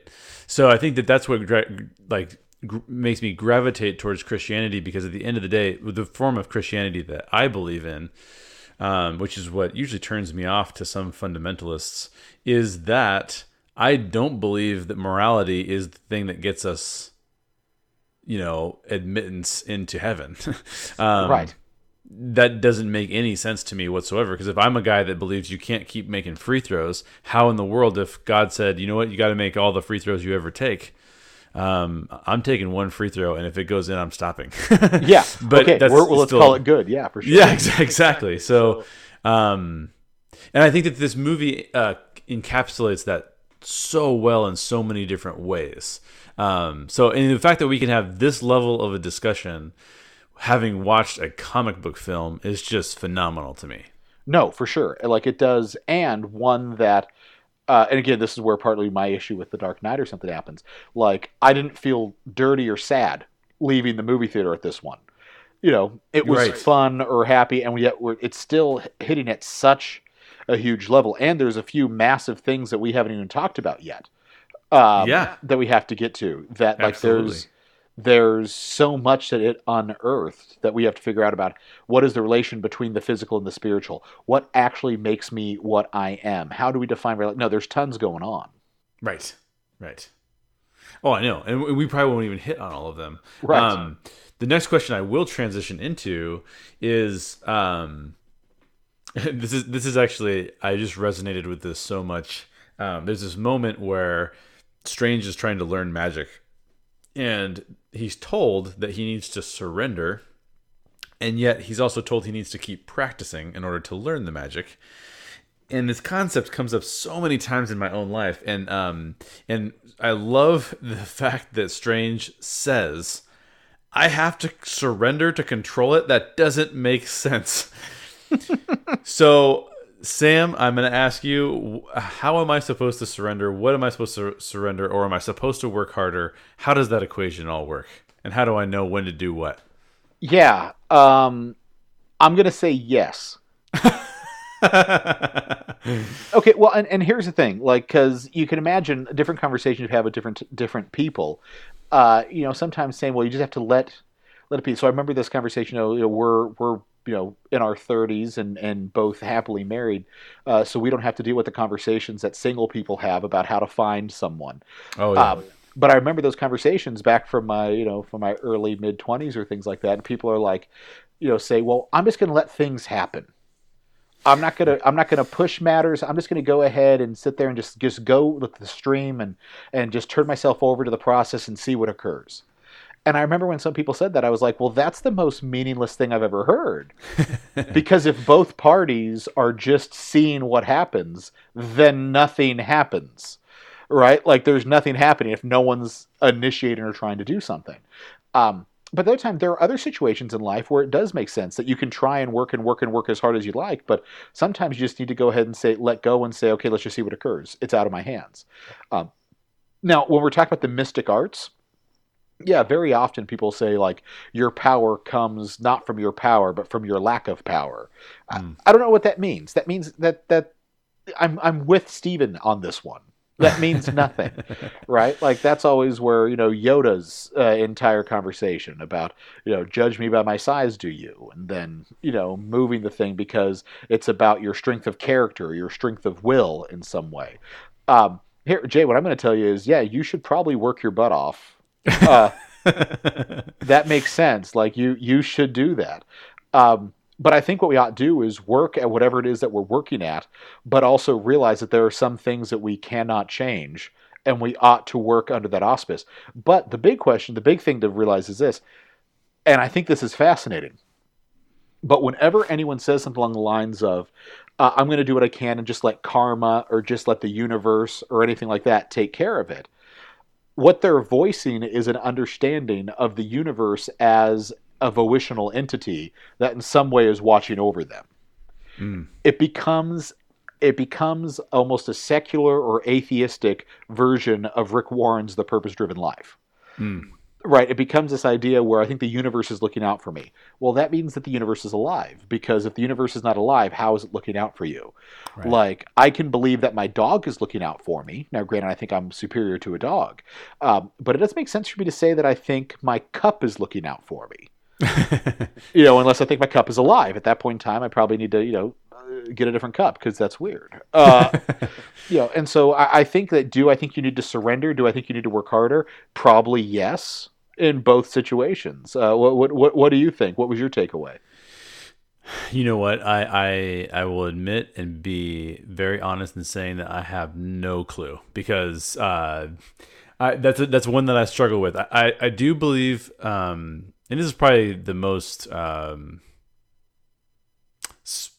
I'll use the word spiritual that I may have gotten on this podcast, because I'm going to use a specific story that comes out of the Bible that I have found a lot of value in recently as it relates to this specific topic.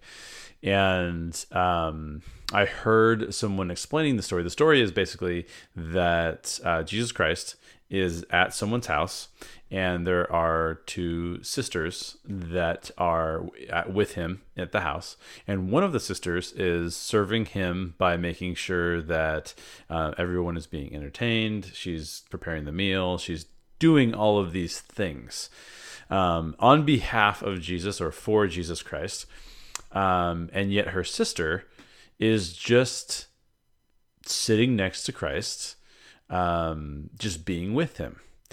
And I've always heard it taught that the sister named Martha that was doing all of these things was just kind of, as Strange says, like not surrendering, and she was just going and doing all these things and distracting herself from Christ, while the other sister, Mary, who is sitting with Christ, was really doing the right thing.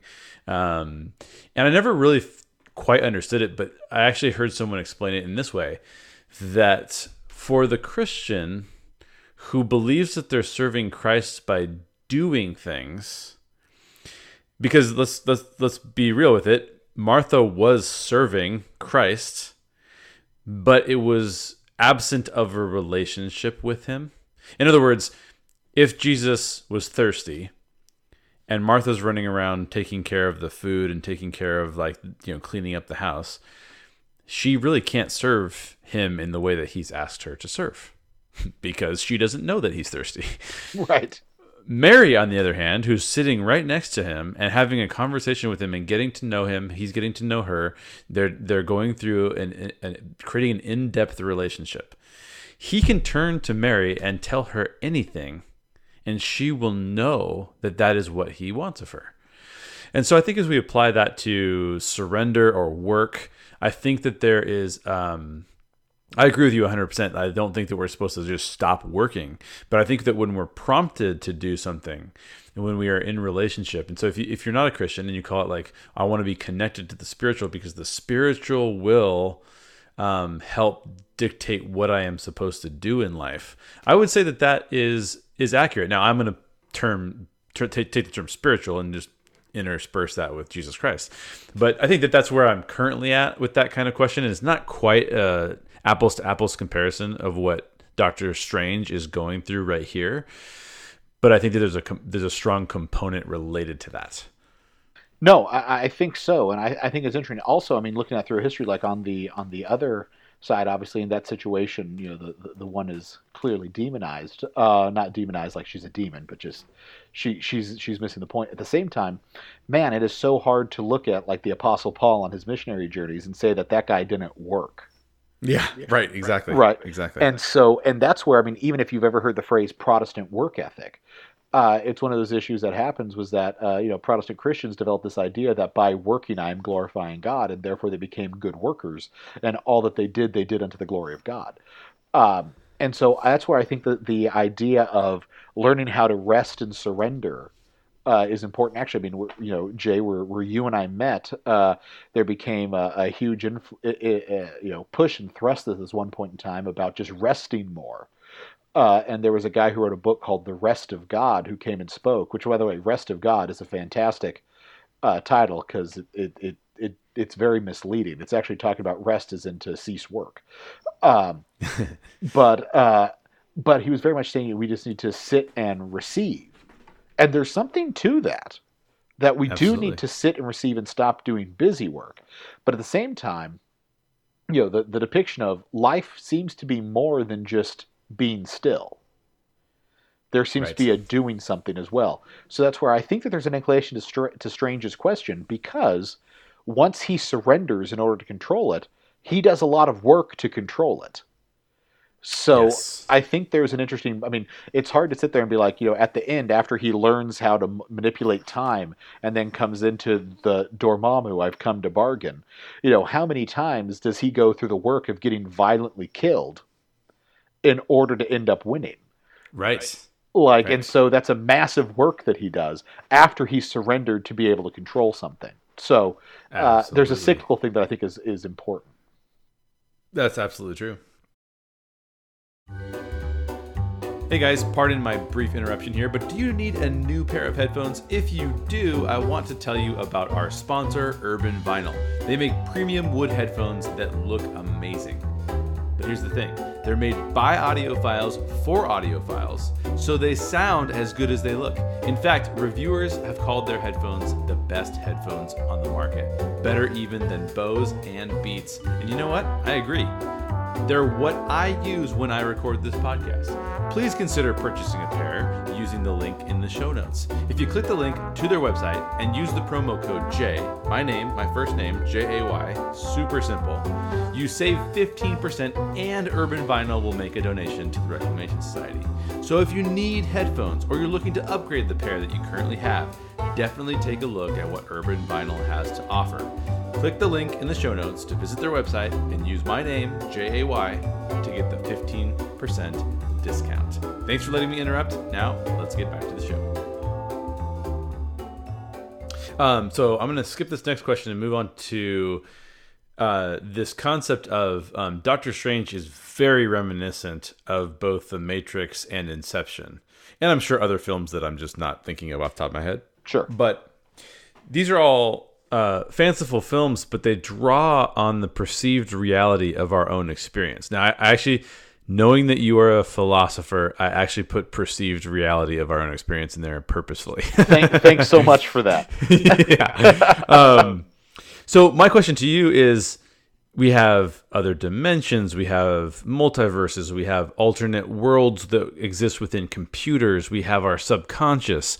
How are all of these things related, and why are we so drawn to explore them in our films and our books and narratives? Gosh, wow, there's so much to unpack. At that point in time,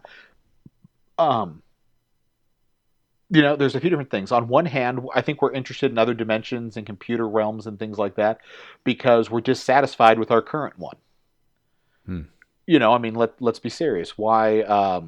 If you remember back to the TV show from when we were young that we probably shouldn't have been watching, but Married with Children, right? Why does Al Bundy spend so much of his time looking at that naughty magazine that he's not supposed to?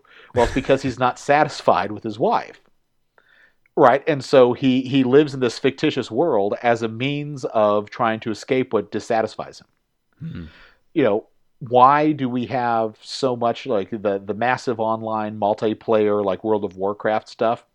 I've never gotten into it. And there's some people who play it because that's just like a fun recreational thing. But there's other people that play it. Why? Well, because they're just not satisfied with who they are. And so they're able to be a different thing. And in that world, I can be whatever I want to be. And so the concept of there being another world in which I am free of this one, or this is a different world, it becomes an uncharted territory. At the same time, another aspect of why it's interested is the fact that we have no more lands to conquer, right? Like we're Alexander after he marched his elephants into India. Right. We've discovered everything. We've mapped the world. We're not going to find another new island. And we're mapping the solar system without having to go out there. So what are we going to explore? Those stories that were, driving us when the conquistadors were, going off. Maybe we'll find the edge of the world. Maybe we'll find the Garden of Eden. Those stories are gone. And Right. so now this need to explore is also met with this idea of this other universe, these other universes. Then again, I think there's also the fact that we realize there's something not right with this world, and I would say we realize that we're made for another world. Or I should say, we realize that we are made for this world, but it's broken in some way. And so we're made for something higher, a paradise restored. And so we're telling these narratives to go ahead and create this world that we're supposed to connect to. So I think we're interested in the Matrix. The Matrix was basically the allegory of the cave to some extent. This idea of what if you have been told nothing but lies your entire life? What if you could wake up? Mm. Inception, I'm not going to lie, I didn't watch Inception. So from what I'm told, though, there's a bunch of dream stuff that happens, and how do you actually know reality? Yes. And things like that. And it does bring up questions because philosophers have made us to the point where how do we know that the world we're interacting with is the actual one? And so Right. we're breathing air that says we might not be interacting with this actual world. And so this idea of conceiving other worlds that we can interact with and partake of, it's exciting, and it scratches this existential itch that we have of being able to belong and belong to something that is correct and fixed. Oh, I think that's a great take. The only thing I'd add to that take is that I think that these are also all still mysteries to us, right? Like despite the fact that we can map the Earth, and despite the fact that, like you said, we can map the solar system even, there's still that question of, but what's beyond the universe? Or what's beyond, when we talk about like our subconscious, like why do we have a subconscious? Why does the brain work that way? Like there's a lot of why questions that I think exist here too. And because we've already explored the world, and because I oftentimes, as a writer, I oftentimes think like I mourn the fact that it'd be almost impossible to write an Indiana Jones film in the modern world, because the suspension of disbelief has to then take on a new turn, because we've already explored all the world, so we know that there isn't a whole. Well, I won't say that we know there isn't a holy grail, but you know what I'm saying. Like in the fanciful nature of those stories, we know that like Indiana Jones went to explore, but right now we could watch a YouTube video and be exactly where he was. So that takes away from some of that magic, but we still don't understand dreams. We still don't fully understand what it would be like to escape to a computer-based world for perpetuity, right? Not just playing the game, but like being in it. And these dimensions, there's some indication that there are dimensions, and we don't really know what those fully are. There could be what do we talk about when we talked about Stranger Things, like 12 different dimensions? Yeah, there were 12 dimensions that collapsed to 10 right after the start of things.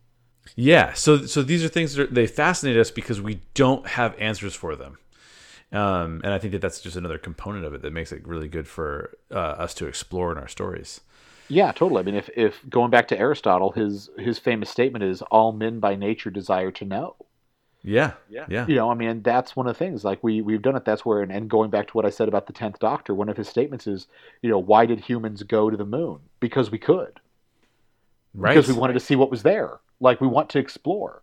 And so the idea of an uncharted territory, oh, that's fascinating. That gets us going. Yeah. We are a species, if you will, that craves more knowledge at all costs. And I'm gonna get real philosophical on you. I oftentimes think we want knowledge at the expense of wisdom. Oh yeah, totally. Well, I mean, let's be serious. I mean that's the realm that we live in. Why does WebMD exist? Right. Like we are a society right now that has more access to more knowledge at any given time, and we are dumber because of it. It is so true. Yeah, I think we oftentimes think, I always have to check myself because sometimes I can fall into this same pattern, is that we think that we are smarter than human beings who walked the earth 3,000 years ago. Yes. And what I oftentimes think is, yes, we have access to so much more knowledge. They might have thought the world was flat, But I can almost guarantee you they are just as wise about living life, if not wiser in some ways than we are today, even with the lack of knowledge that they have. Yeah, So, no, without a doubt. I mean, logic, we call that the fallacy of chronological snobbery. We either assume that the ancients were much smarter than we are, or that the ancients were much dumber than we are. I mean, one of the most beautiful situations of it was the fact that the ancients have some ability with skill work that we're not able to mimic. Their craftsmanship of being able to make jewelry, we're not able to mimic by hand by some reasons. And one of the things was that when the Luxor pyramid was made in Vegas, even with all of our technology, we were not able to make it completely symmetrical. And yet the pyramid of Giza is. yeah. And the only conclusion people had was aliens. Right. Aliens must have made the pyramid because those people back then could not be more advanced than we were in some area. Right. And so that's where, C.S. Lewis is, if you believe something's impossible, you'll believe anything no matter how improbable. So if you think it's impossible that they were as smart or smarter than us in some ways, aliens make total sense. Right. Totally. Okay, so now we're gonna switch gears just slightly. Sure. Because Caecilius, the Ancient One, and Mordo all have distinct perspectives on this term. I think that Mordo uses it most often, and that is breaking the natural law. Yes. So I have two questions for you then, because obviously Caecilius is his former belief system he has turned from and almost reversed it. Right? He's breaking the natural law, and he has no qualms about it. The Ancient One is a big twist in the story is she's breaking the natural law because she's pulling upon power from the dark dimension, which she's not supposed to do, and it's called a hypocrite in the story. But she feels she needs to do that in order to protect the realm that she lives in, to protect our realm, our dimension. And Mordo, on the other hand, and this is why Scott Derrickson calls him a fundamentalist, he says you should not break the natural law at any cost. So those are the three different perspectives, just for those who are asking why did I choose those three characters. So the two questions I have for you, Sam: what does it mean to break the natural law in the terms of this movie and in the terms of our own lives? And then two, which character's perspective do you side with and why? Okay, yeah. So this idea of breaking the natural law, it really depends what you consider the natural law. Right. So this idea of the laws of nature, the natural law, have been a part of the philosophical or societal discussion for a long time, going back all the way to the group of philosophers called the Stoics. Right. And even within them, they had this idea that the natural law included such things as your station in life. Right. So the Stoics had this idea that if you were the emperor, that is the law of nature. That's how it's to be. Don't rebel against it. If you're a slave, that's the way it's supposed to be. Don't rebel against it. Find your happiness and contentment in fulfilling the law of nature. By the way, that view was much easier to hold to if you were the emperor than if you were a slave. But so, as we're kind of depicting and going through this, what the laws of nature probably mean on a kind of like a broader sense, at least within the realm of Doctor Strange, is that magic seems to be a part of the way things are. And again, I like the way that they use magic because magic is actually dimensional energy in Doctor Strange. And so they're pulling from the way things are. And so I think the laws of nature, what we can say is basically the way things are supposed to be. And so in breaking the laws of nature, what you're doing is you're going against the way things are supposed to be. So in a very real way, like within a Christian narrative, I can say that when we sin or go against God's commands, we are breaking the laws of nature, going against the way things ought to be. And I think most people would say that when we do something that is unethical or wrong, even outside of a Christian paradigm, it is breaking the laws of nature. It is doing things not the way they're supposed to be. So when we're looking at these ideas, so Caecilius, the Ancient One, and Mordo, the Ancient One is realizing I am breaking the laws of nature, but I'm breaking the laws of nature for the sake of stopping a greater rupture to the laws of nature. Like, I am doing that which is evil for the sake of stopping a greater evil. Right. And that becomes an interesting ethical question.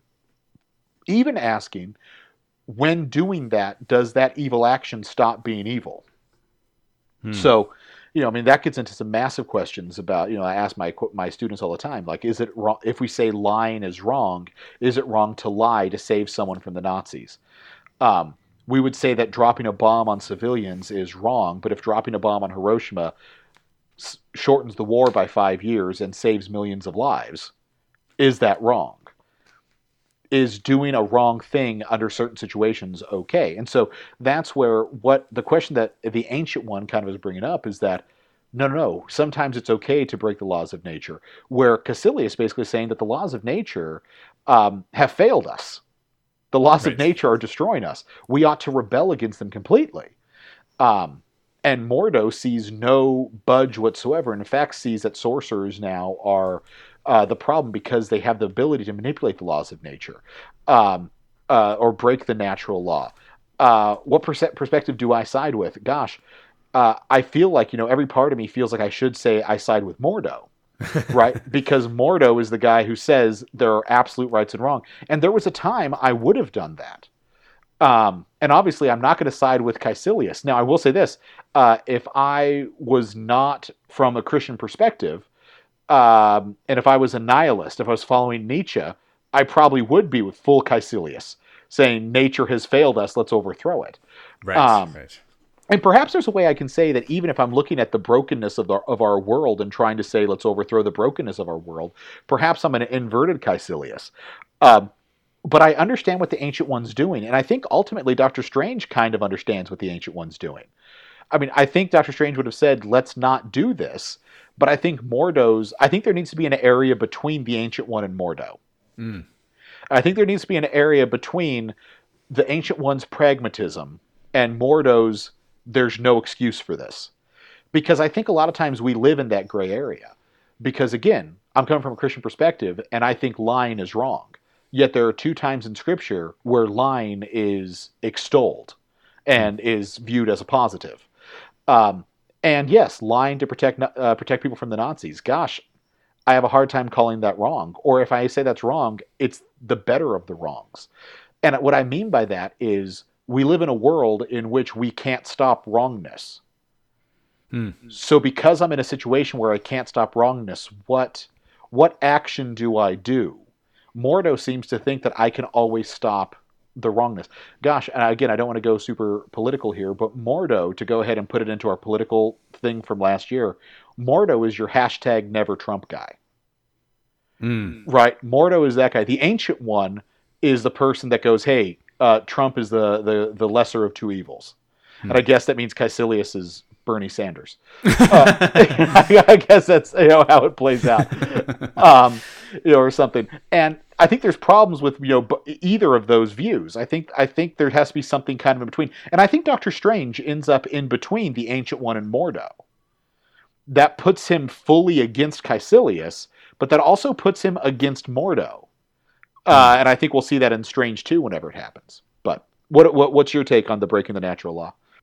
Well, I think it's interesting because you brought up Strange there at the end, and I think that I do think that he does kind of fit into the mold you're looking for, because he does use the Eye of Agamotto in a way that Mordo does not agree with, nor does the keeper of the library, whose name I can't remember off the top of my head.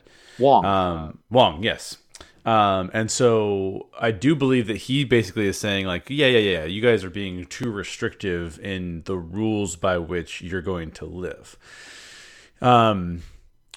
I think to take it to a maybe more practical level for us, and I often reflect on this because I don't hear people talk about it anymore, and I used to as a kid a lot more. But it is this concept of putting other people at the same level you're at, or being more selfless as opposed to selfish, right? Yeah. And I think about, like, if we defined breaking the natural law as not showing love, I think that there are a lot of cases where we could say, oh, of course we would lie in this case because we're saving people's lives, right? Like, because we're trying to show more love. And I think that that's a much easier question to ask and answer than this breaking the natural law. So I guess I'm ducking the question in a way, because I'm thinking to myself that, well, breaking the natural law, what does the natural law even mean? We've used those terms, maybe not in those exact words, to condemn multiple people over the course of time because they did not agree with our worldview, our stance on something politically, whatever it may be. We have condemned them because in our minds they, quote unquote, broke the natural law. And in condemning them, we didn't show them love at all. Right. And I think that that's probably where I would side. Is this? It's not so much gray. It's not so much gray for me. There's lots of scenarios that become gray, where people would like to say that they're black or white, but the reality is because are you loving people, or are you just upholding a moral standard that you believe in, at the expense of someone else? So the golden rule has become something that is completely lost in our modern day society. I believe we've become very selfish in so many different ways. No, I think you're dead on with that. So that's kind of how I would go after that particular question. Makes sense. Yeah. 2 more questions to go. The first one is, does Doctor Strange redeem himself in the end? And if so, how? And what about him actually changes? What is his character arc, and how is he redeemed, if he's redeemed? Yeah, okay, so that's interesting. Like, does he redeem himself? Because what we see in that final scene where he's breaking the laws of nature by reversing time, and then eventually what we see when he's meeting with Thor is that he's still a very confident, maybe slightly arrogant guy. That's kind of how he comes off. However, it's for something higher than him. So what he was doing when we first met him was he was looking at ways to operate on people for his own glory, right? For his own renown. Right. Not necessarily to help the person who was wounded. Now, why is he doing those parlor tricks with Thor in that cutscene? What is it to do? Well, it's because he's trying to protect the universe and this plane of existence from threats, and Loki's a threat. Like, there's this change in him where all of a sudden what he cares about is someone else. So it's very similar to, we've seen the Spider-Man origin enough times that we know that Spider-Man has the great power, but because he doesn't use the great responsibility, his uncle dies. Right. Well, you could see that this idea of Doctor Strange being, hey, Loki's here, and the early Doctor Strange would be like, not my problem, unless he's going to pay and I can fix his brain. Right. Where now he's very proactively saying, I might need to intervene to save the universe. And so I think there is a redemption that through what he's done, he's seen that there's one, something higher than himself, and two, that others matter more than he does, which is that shift from arrogance to humility, where he knows that he's excellent at something, but now he sees that in that excellence, he needs to use that excellence for the sake of others, not for his own personal gain. Yeah, could not agree more. And that is a central theme of most comic book stories, is that idea that, particularly in origin stories, this ability to overcome the desire to be selfish and then to be able to give up of oneself. And I think I like the twist, because I agree with you that he is redeemed. And this is the problem that I have with Logan, is that the redemption is just so worthless in that movie. Again, I'm not going to spoil it for you, but it's not worth anything.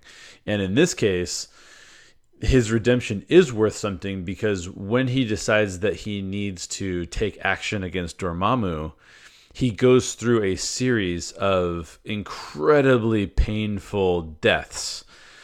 Not dying because he's created the time loop, but he has to experience pain over and over and over and over again, almost in a way that's probably worse than death.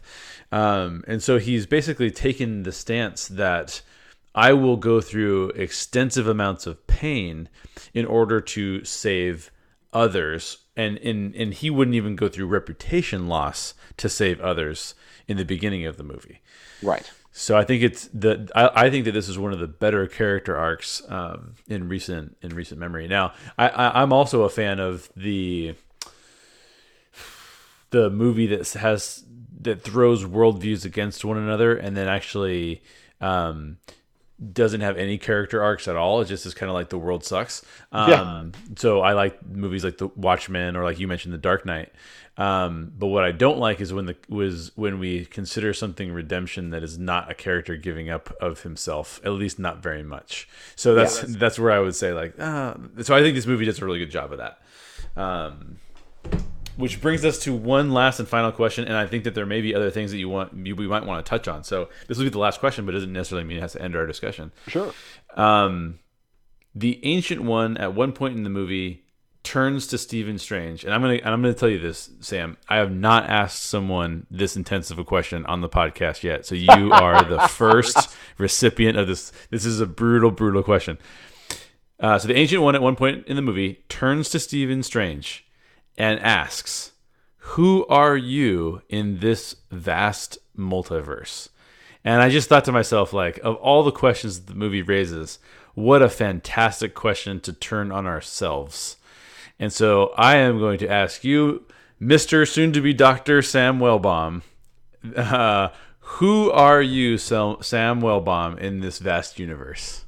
Man, let me tell you, that is an intense and helpful question to ask, because there's so many things that underlie it. I'm a huge fan of Douglas Adams' book series, The Hitchhiker's Guide to the Galaxy.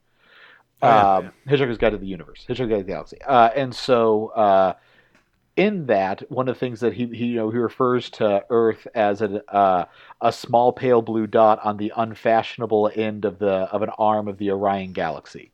This idea of we're small, we're nothing, we're insignificant. And so we're this tiny, small, insignificant thing. At the same time, gosh, if I'm coming at this from another thing, everything about my life, I seem to think that I'm the main character in some story. Yeah.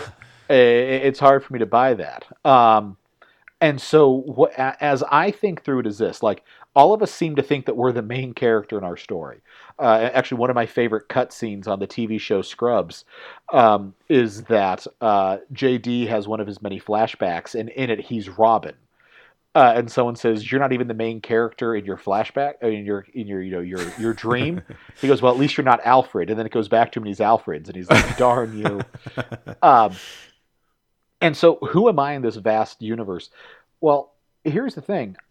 I hope to heck that I am not the main character. Right? Like, as I'm thinking through this multiverse thing, yeah, I exist. And the sheer impossibility of my existence is weighty. Right? And by that, what I mean is the fact that, my mom had however many amount of eggs that people have, and of all the millions and billions of sperm that my dad created at any point in time, those two met and formed me. Yeah. Right. The sheer impossibility of that happening, let alone those two people meeting and everything like that, the sheer fact that I exist seems to be that there's something unique about me. That doesn't mean that I'm the only person in existence that can do the things that I do, by no means. Mm-hmm. But at the same time, maybe I am the only person in the universe that does what I do.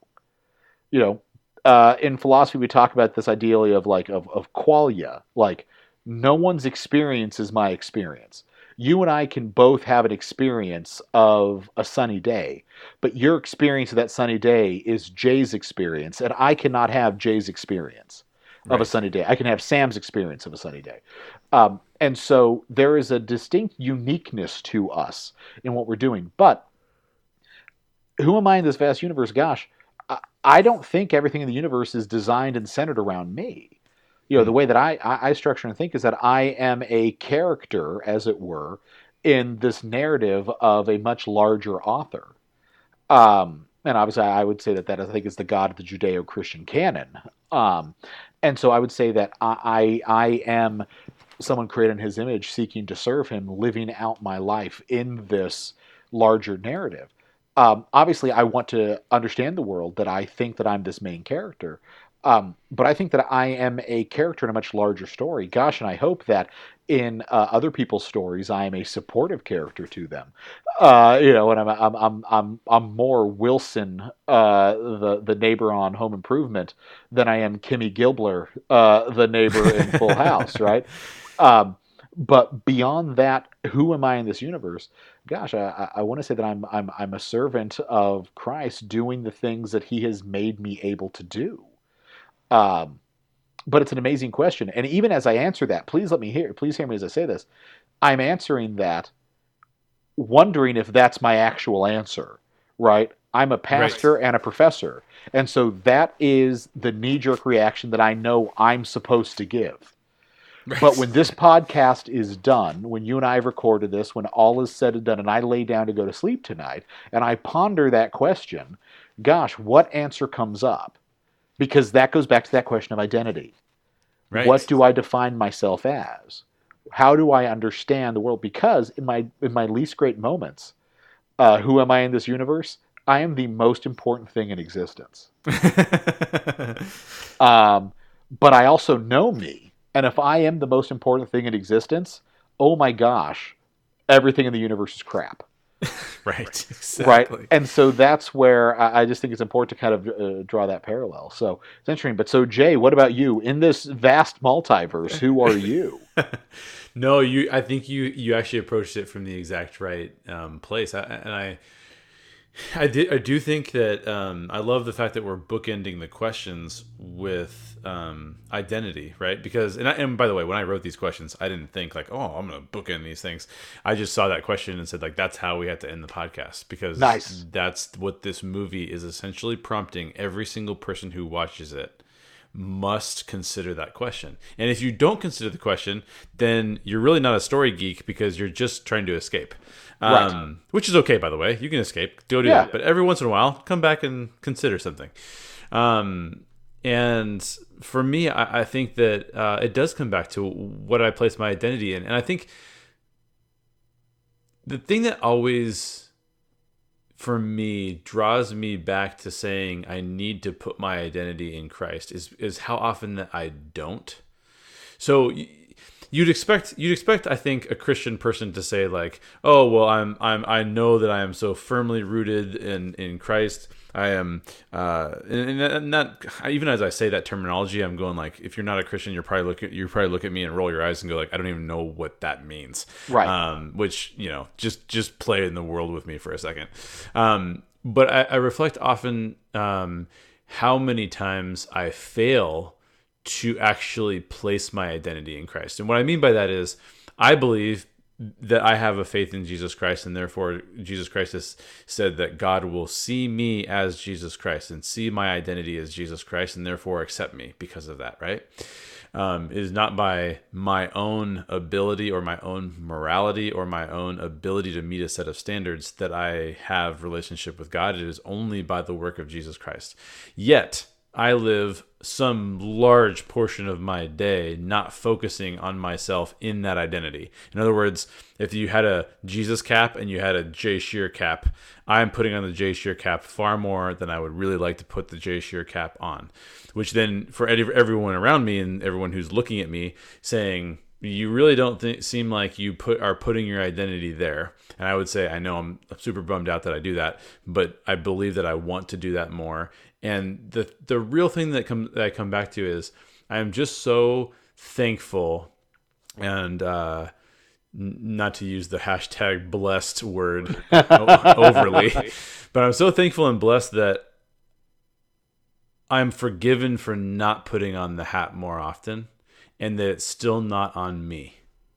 And that's my belief system, is that despite the fact that I put the Jay Shear hat on way too often, far more often than I'd like, the fact that Jesus Christ, I believe, came into this world to give me another cap, means that he puts the cap on top of the Jay Shear even when I don't take the Jay Shear off. And I just think that that's what my identity is in this giant world. And so, as you said, where does that put me? That puts me in a place where I'm trying to be a good person, not a good person. That's actually the opposite of what I want to say. Live into that identity of being a child of Jesus Christ. That's where I hope to be. And I think that's important. And I mean, every conversation I have, I seem to take back to Soren Kierkegaard.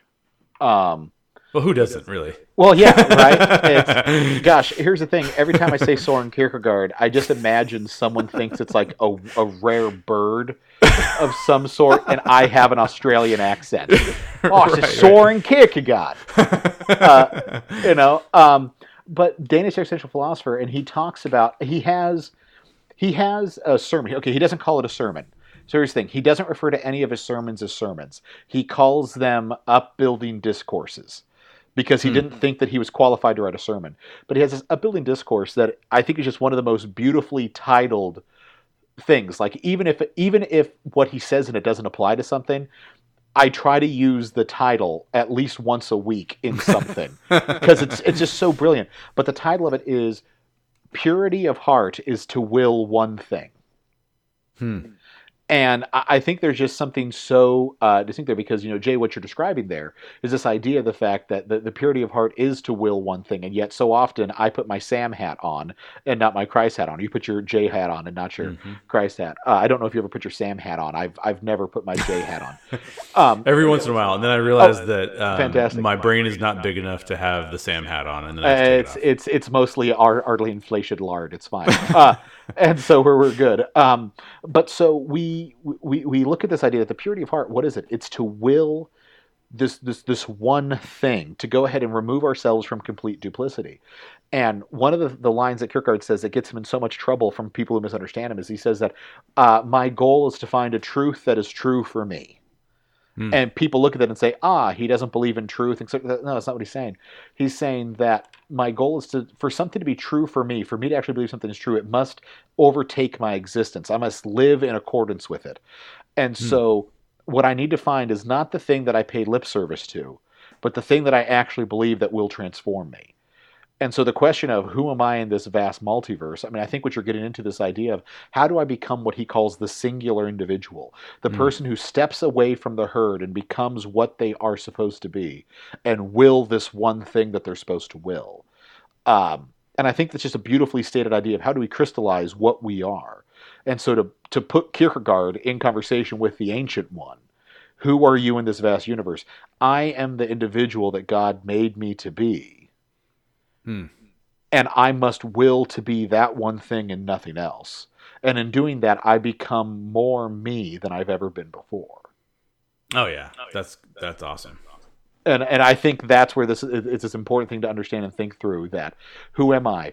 The majority of the time, I am not Sam Wellbaum. I am something less than Sam Wellbaum. And what I would love to be is actually Sam Wellbaum.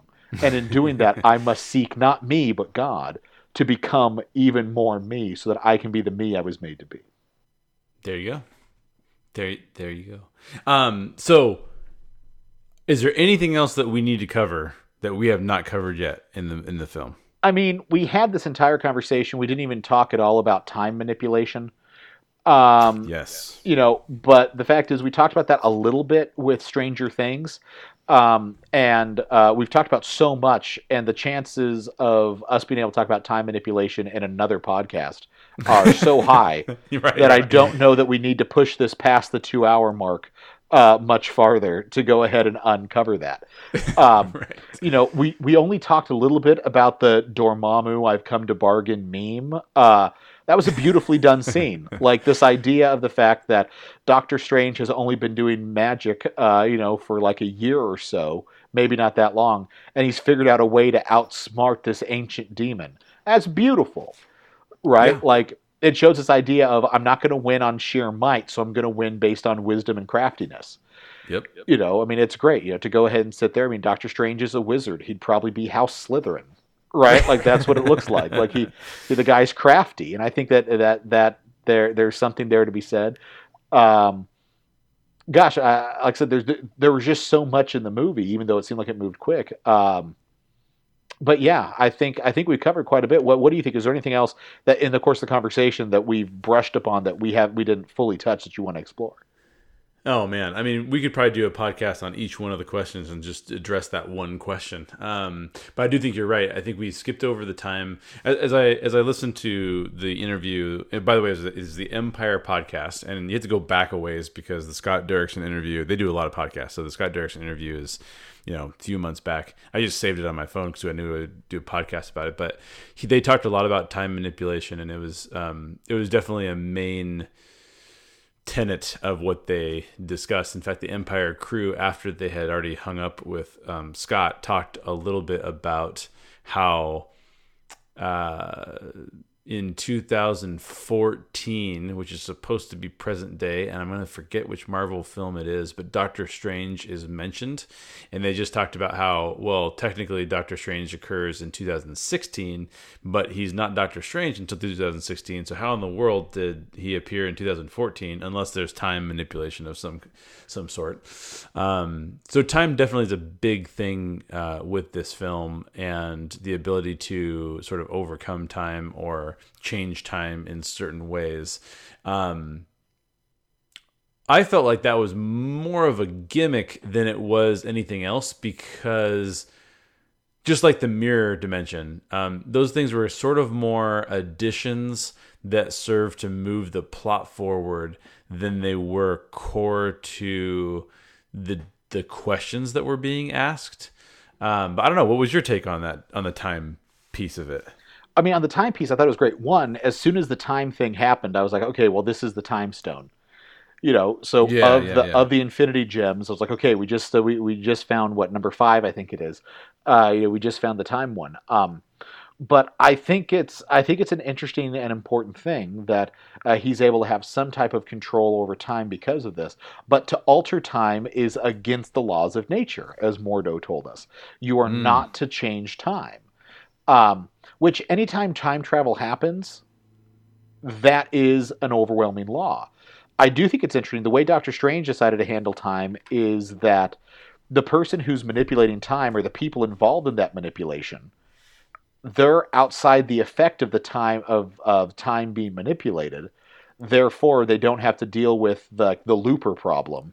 Yes. If you go back and they don't have to deal with this. You're anchored. Yep. I mean, anytime time travel happens, it becomes this problematic thing about why don't you just go ahead and fix all the problems and things like that. Right. So I think they did a good job with it. I think visually the way they did it was pretty fun. But obviously, as time was going back, they went back and these aquariums rebuilt themselves, and one of the guys got stuck in an aquarium. That's hilarious, and it's fascinating. But so the rules for time being manipulated were very loose with the Doctor. With Doctor Strange there. And I think it was helpful to the narrative. I think they, so this is not a shameless self-plug, but as a writer, I actually, the co-founder of the Reclamation Society, Nathan Sheck, and I put out a book in 2012 called Time Slingers, and it is about a time travel group of people. That is, one group is trying to alter the past so that they can change the present, and the other group is trying to prevent them from doing so. And that was one of the rules. That was one of the same rules that we came up with, is that the molecular structure of the person, and hence their, in our worldview, we don't really go into this in the story, but their spirit and their soul as well, their energy, if you will, becomes disconnected from the timeline, so that when they travel, they would not be able to go back and meet themselves, right? Because you inherently, when you're building time travel rules, it is impossible, because you're going to break your own rule at some point in time when you realize that you can't carry forth what you thought you were going to carry forth, because your rules are so complex, and the nature of the way that time travel occurs is so ridiculous. That you either have to be, we came up with a rule that was, the time you couldn't travel back over and over and over again. You had to, there was a because we were using sort of more of a wormhole concept, which is sort of what you have to use unless you're going to have multiple timelines and alternate timelines. So we were using a wormhole view that said, well, the wormhole takes time to retract itself back into normalcy. So if you bend time on itself and you go to another location in time, One, it takes excessive energy to go back farther and farther. So you if you only have so much energy available, you can only go back a certain a short time frame, let's say. Also, once you've created the wormhole to that location, it takes time for that to restore itself. So you can't go back. So in other words, you couldn't go back 5 minutes earlier. Yeah. Or because that's the other thing, right? Like, why don't you just go back 5 minutes earlier? Go back another 5 minutes earlier. Go back 10 minutes earlier. Those are all rules you must consider and you must play with when you're writing the time travel stuff. So I almost feel like it's better to be loose with the rules and just try and be entertaining with it, because otherwise it gets ridiculous. Well, yeah, I mean, you have to. It's one of those things that, like, so in the Doctor Who narrative, like, anytime there's something where they say, oh, it's so sad blank happened, the question always comes up, well, why don't you just go back in time and stop it from happening? And the way they say, it's not to go, oh, that's a fixed point in history. Right. It's a fixed point. You can't change it.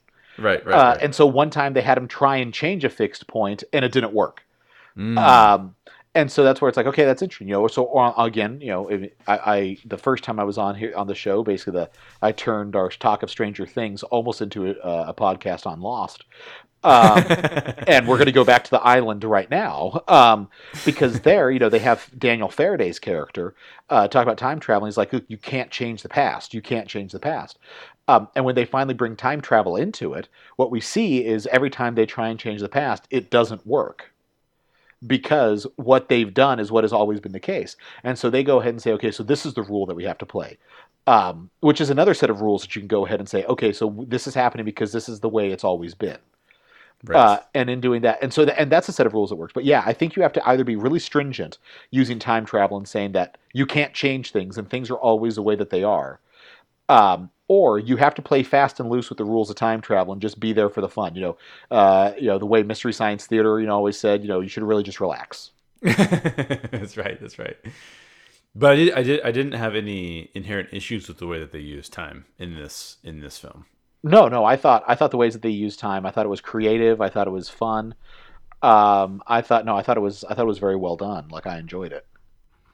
Yeah, I'm trying to think if there's anything else from the interview with Scott that was interesting. I mean, but nothing comes to the top of my head. There were several things. I would encourage the listeners to go listen to the interview with Scott, because I think he has a fascinating take on what he's doing. And he gives out a few nuggets of information about, like, how he was told that he had an Infinity Stone in the movie, and some of those types of things, right? The Time Stone. And that was pretty cool to hear. So highly recommend that Empire podcast if you can find it. I'm sure that's on their website somewhere. Well, any final thoughts, Sam? No, that's all. That's pretty much it. I mean, I think we've hit this pretty hard. I think so. Yeah, I think so. Thank you so much for joining me, Sam. Hey, like I said, pleasure. Hopefully I get to do it again in the future soon. It's good times. Well, that is it for today's podcast, and it was a long one. Special thanks to Sam Wellbaum for sticking through it and for joining me today in this deeper discussion about Doctor Strange. What do you think? Let us know. Write us an email at hi@reclamationsociety.org, which is a new email address for us, hi@reclamationsociety.org, or check out our community on imzy.com, which is a new, friendlier Reddit where we host our discussion board. Our email address and the link to our IMSI group are both in the show notes. Don't forget to subscribe, and when you do, write us a review so that you're eligible to win free comics from the Reclamation Society. We're also on Twitter, Instagram, and Facebook, so make sure you follow us and give us some feedback on what sci-fi, fantasy, or comic book story we should review next. That is it for today's show. As always, question everything in your favorite stories and always seek the truth. We will catch you on the next podcast.